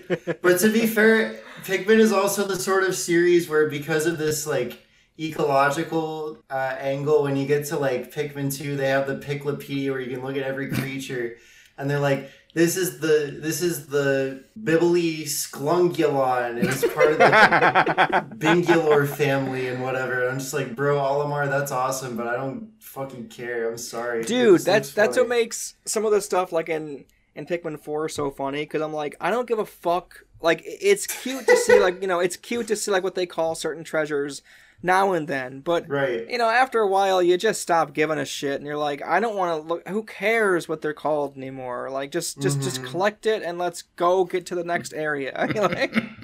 Dave, from what you've been able to gather from your experience in Pikmin 1, what do you think is What do you think the deal is with this whole alien planet is? What's the deal here? Well, and this is wild, so just bear with me here. But I think it's an alien planet. Oh, Dave. You idiot. You freaking moron. How can you not tell that it's... Drew, is it okay if I say it? Yeah, go for it. I don't care. Dave, how can you not tell that it's fucking Mars? What? Yeah, seriously, dude. What? No, it's Alamar Earth. literally It's says it out loud. Alamar literally writes that in his journals. He's like, I found the red dust. I found the ice caps. Drew, stop it. You're being too convincing. No, it's Earth, apparently. Well, that doesn't make any sense either. What do you mean? You get the bomb... Dave, what do you get the bombs out of? Yeah. I don't know. It's an alien planet. It's a alien. Tin can, Dave. Dave. Okay, so hang on. So, as an example, right? You see like the blowy McBlowfish guy in the air who has helium. You know, what does that remind you of on Earth? It's clearly a reference to the Hindenburg, Dave. Get it together. Oh, the humanity. Every enemy in the game is actually a subtle reference to a horrible tragedy that's happened in real life. This is the stupidest bit we've done. Dave, okay. So stupid. Every other Pikmin game, it's a lot more obvious that it's Earth. I don't even think they planned this one to be Earth, to be honest with you. Because none of the creatures look like anything besides the frog, maybe. Well, I think that they didn't make it super explicit. I think they were trying to be more subtle with it in the first game, but then in the second game, they were like, oh, who cares? They're just like, look, here's a AA battery. Yeah. but then, okay, so Alamar isn't a human then? Because, he's often... he's from Hockatate. He's off in space, and he crash lands, so I just assumed human. I mean, he looks weird, but, it's a cartoony game. Dave, he says what he is. He's from the planet Hockatate or something. The reason that there's He's a 30-day Hawkasian. limit is because he says the oxygen will literally kill me. Okay. I mean... Dave didn't read. Sorry, Dave. I'm not trying to dogpile on you, obviously. No. Look. A, it's my memory. B, it's that I never gave a shit. Fair enough, yeah. Yeah, I will say, I think Drew cares the most about it. Yeah, I actually really liked their idea. Oh, I forgot. It was earlier in the podcast, Drew, what you were talking about. I was like, oh my God, that's a really cool idea you had about the little story thing. That was great. I say it's pretty clear, Dave, that you didn't like the game as much. Therefore, why would you care about what this little fucker says about oxygen levels and shit? Well, because the idea that he was talking about oxygen, okay, probably that would have made more sense. I must have been in a really weird headspace because, because as I said, looking back, the idea of all the simple things that I didn't know how to do in the game, as you pointed out, a game made for younger players. And so you also have to also know, this came with a manual, though. Didn't read the manual. No, I'm not saying, no, I'm saying, you know how you were as a kid. You read manuals on the way home. So I guarantee you that, they showed, here's a wall, break it with Pikmin. I guarantee you it said it on there. Oh, yeah. And it might even have been more explicit because I remember him talking about oxygen running out, but I just thought that was more like, oh, maybe the oxygen has a different composition. Like what I need to breathe is different than what's on this planet. I wasn't thinking that, oh, I'm from an alien planet where we don't breathe oxygen. This planet has it, so it's going to kill me. Sure, yeah, that's fair. Well, yeah, sorry for getting in your face about it, but I was just trying to have it's all good. Catch up on the lore. Listen, I'll be straight up. Pikmin lore is 10 times better than all of Marvel. I don't give a fuck. That's my hot take. Pikmin lore is actually good. Boo! That's a dumb opinion. No, you're right, because it's actually a really cold take. Because everybody. You know what's hilarious though, Drew? If you were born, it's just so funny that you happen to have been born at a time where, when you were in high school and, are in college and stuff, and as an adult, you're just surrounded by this shit. The Big Bang Theory is popular. People love talking about nerdy shit, But, dude, fucking 20 years ago, even longer, 30 years ago, people no one would even be saying Marvel Comics if not for just like, oh, Spider-Man, I heard that once or twice. Like, it was so niche. Like, maybe Batman and Superman, true. but That's true. It's just wild that now it's so saturated. You're like, listen, all these billions of comics, no lore. That's actually in them true. at all. That's probably true. I probably would be like a huge nerd about that sort of thing to some extent if it was still far less popular. Yeah. Oh, That's so actually a you're really good confirming point. your status as a hipster. I am not a hipster. I am actually a epic Chad. God You damn. you are the comic book Guys, guy we gotta end from this Simpsons. podcast. We're freaking losing it. We're losing it. We gotta end this shit. Well, we cannot leave without talking about the music because that is your thing, Yes. Drew. It's your Yes. episode. True. talking about Guys, title theme, weird but good. Not my favorite version of the Pikmin main theme. I'm And they doing got, like, title the- theme. Yeah. Yeah, that's the title theme. And then they have like the mouth harp. It's like boing. You know. By the way, you don't need to put examples of the music behind us talking like I did with the Chrono Trigger. You're doing it yourself. Hell yeah. Guys, I'm gonna add it. I like the end of day music is very good. Obviously, we all skip the cutscene eventually. Oh, it's I really like the bells.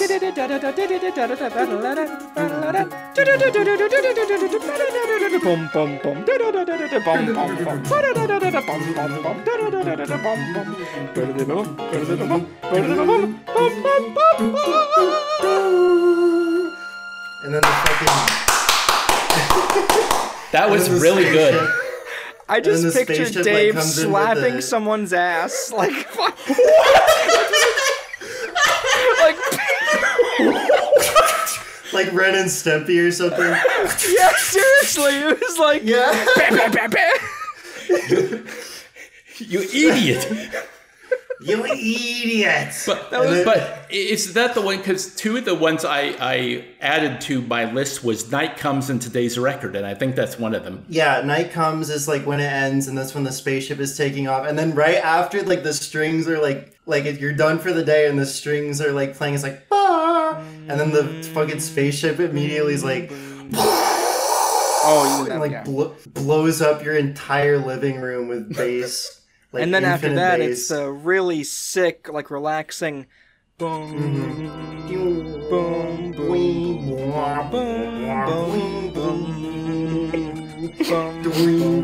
boom, boom, boom. Dude, there's some bangers in the soundtrack, dude. Like people sleep on this shit.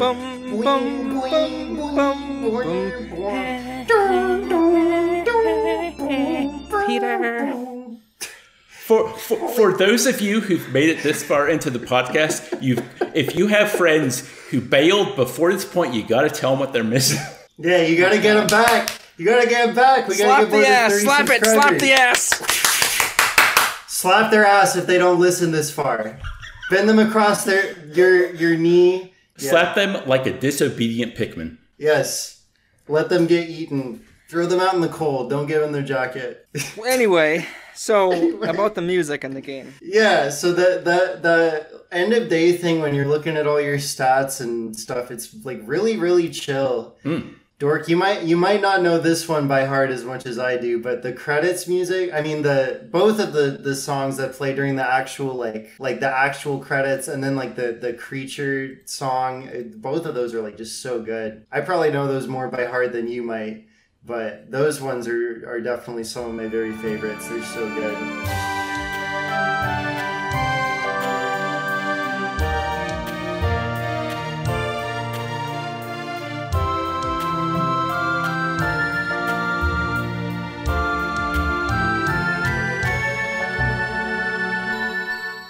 So, does anybody have any closing thoughts about Pikmin 1 for various Nintendo systems?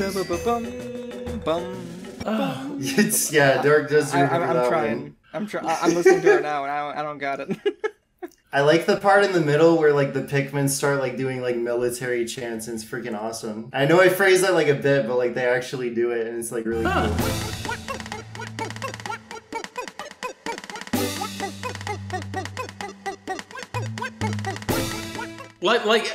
It's funny because Yeah, it's one of those games where the more time that goes from when I played it, the more favorably I look on it. Because, yeah, it's got really neat character designs. It's a really interesting premise. The music's pretty good.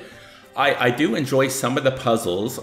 If I were to play the game again, I'd probably have a much better time now. There it is. There it is, Dave. Pikmin 2 or 3, though. You would love those. Oh, okay. Can I just quickly ask? We don't have to put this on the podcast, but you mentioned that Pikmin 2 is really hard. What makes that hard? That the game is more of a dickhead. There are a lot of enemies all around, and unlike... so it's kind of surprised me, because this isn't the case in Pikmin 4 either. But unlike Pikmin 1, when you kill enemies, they're back the next day, or at the very least, like the day after. Like they don't stay dead. Because I saw my girlfriend, and also there's a whole idea about like the caves. So, almost half of the game. Oh, sorry, Drew can take over from here. No, sorry.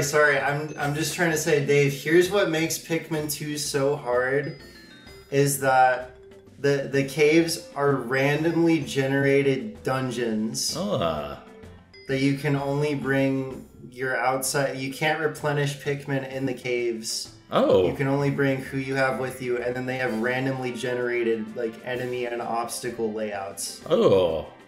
Not totally random, but yeah. Yeah, I mean, like, it's like the seeds are the same. The seeds are always the same, but yeah. Yeah, gotta be honest, that does not sound like a good time. It honestly is really fun, and I think I appreciate it more. But as I was watching my girlfriend play it again, because like she hasn't played it at all, and I was like, yeah, this opening is great. I love the first area because it's snowy. It's great for the winter. I swear, it's awesome. It's like the best. It's best snow level in the game. In all the games, I think. But yeah, it's crazy because not only, as Drew said, you can't replenish your Pikmin in the caves. When you return to caves again, all the enemies are there. You have to bring all 100 over there and hopefully not lose any on the way. So it's just, it's really it's really difficult compared to 3 and 4 especially. Right. But it's there's almost no time limit though. So you can keep farming as much as you want. Is it kind of, you think they maybe overcorrected with an idea they had about how they wanted where they wanted to take the first game, and then considering what happened with 2, they would kind of move back a bit for 3? I think they were trying to, get like what they wanted out of this series. It was kind of in flux still. Because if you remember, like Pikmin 1 and 2 were, on the GameCube, but then Pikmin 3 was on the Wii U. So it was a long time later that they made Pikmin 3. Okay. I think that was just more of like a, this series can come back. And of course, Pikmin 4 is the exact same way. I actually do have a little thought.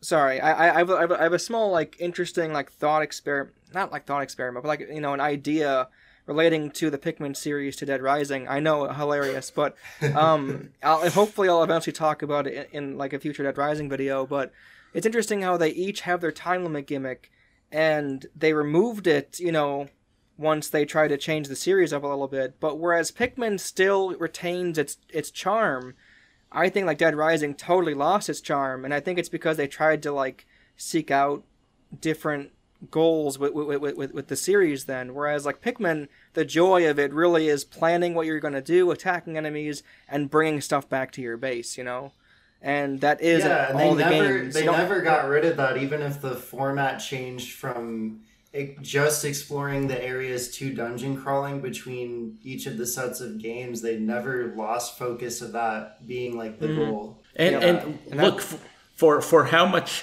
I've harped on not liking the time limit, it is that thing I often wonder about, because I think out of all 3 of us, I tend to like when a game gives me less friction. I don't like kind of having to overcome adversity. I wonder if it's an age thing. I've done this for most of my gaming life, and that, especially with a lot of the older consoles and the game design philosophies of them, it's like, I don't want to have to keep, butting my head at a boss for 7 tries to get through it. That's not enjoyable for me anymore. I kind of want to, maybe I die once, but I kind of want to, I understand what's going on and I want to make it through. But having said that, often in my mind, I have to wonder if, with certain games, it's like the friction sometimes is what makes it interesting. And if you took the time limit out of Pikmin 1, would it not? Oh, well, it wouldn't be the same game, obviously, but it's like, would it kind of ruin what makes that game special? I think it would ruin what makes Pikmin 1 special, because they've experimented with how to like frame why you're getting Pikmin to carry things in all 3 of the previous games. Like the story and framing devices are completely different.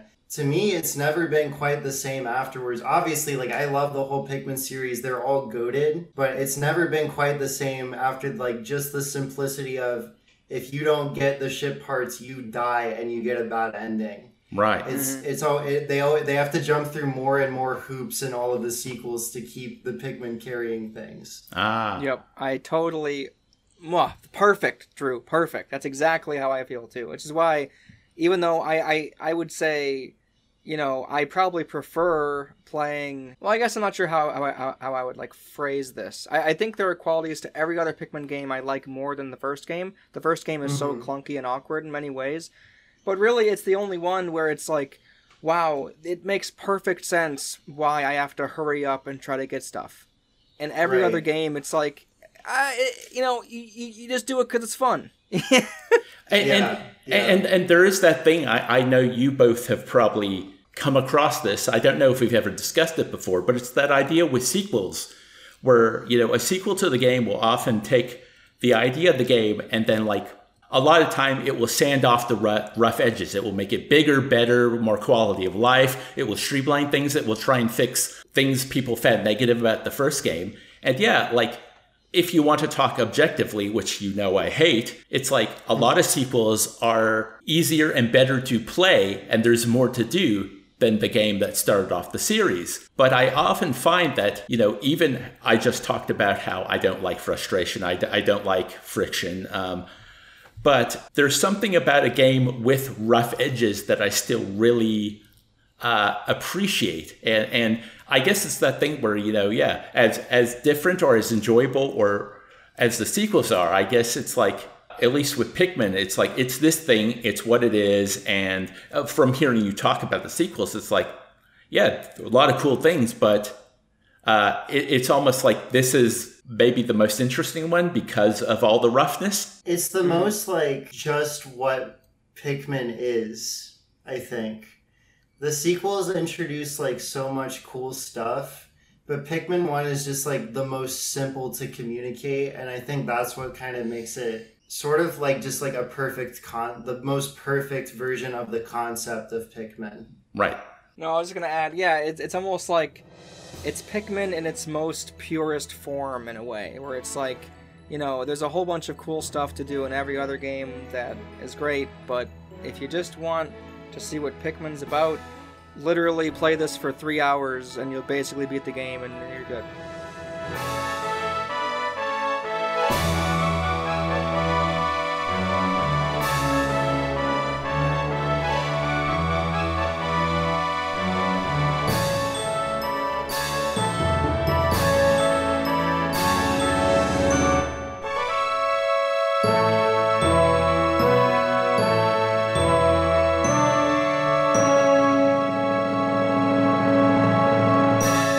Well, that concludes our discussion on Pikmin. Let me get my Discord open here because now the roulette wheel of fate has been reset, and now Dave and Dork are up on the rock, paper, scissors chopping block. We haven't had to do this one for like 8 months or whatever, guys. Fuck it, yeah. I'm picking Catherine Full Body. So if I win, we're going with the PlayStation 3 classic, Catherine Full Body. Oh, goody.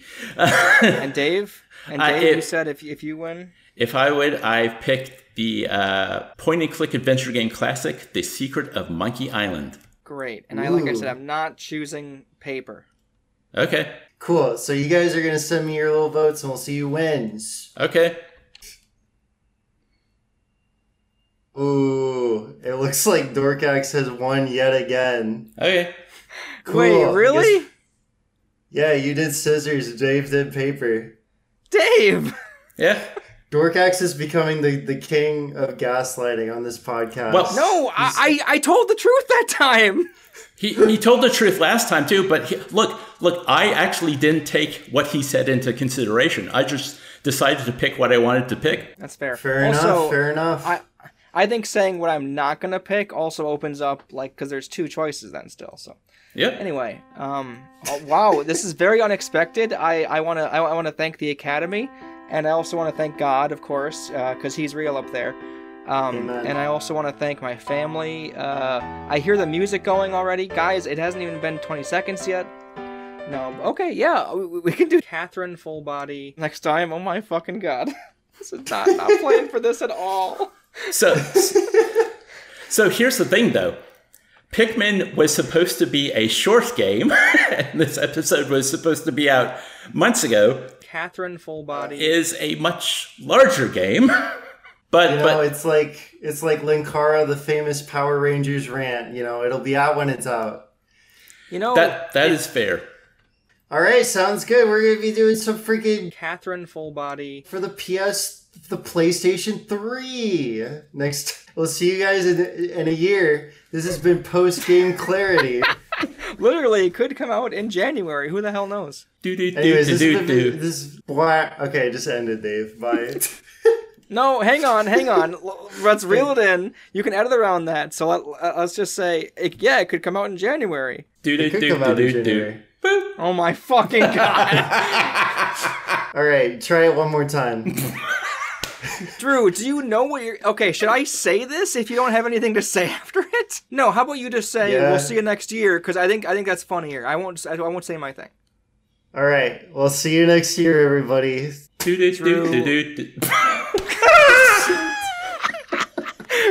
Guys, you been I'm getting in a play delirious. before? I'm getting delirious, bro. Thanks for watching Post Game Clarity, where after the podcast comes the clarity.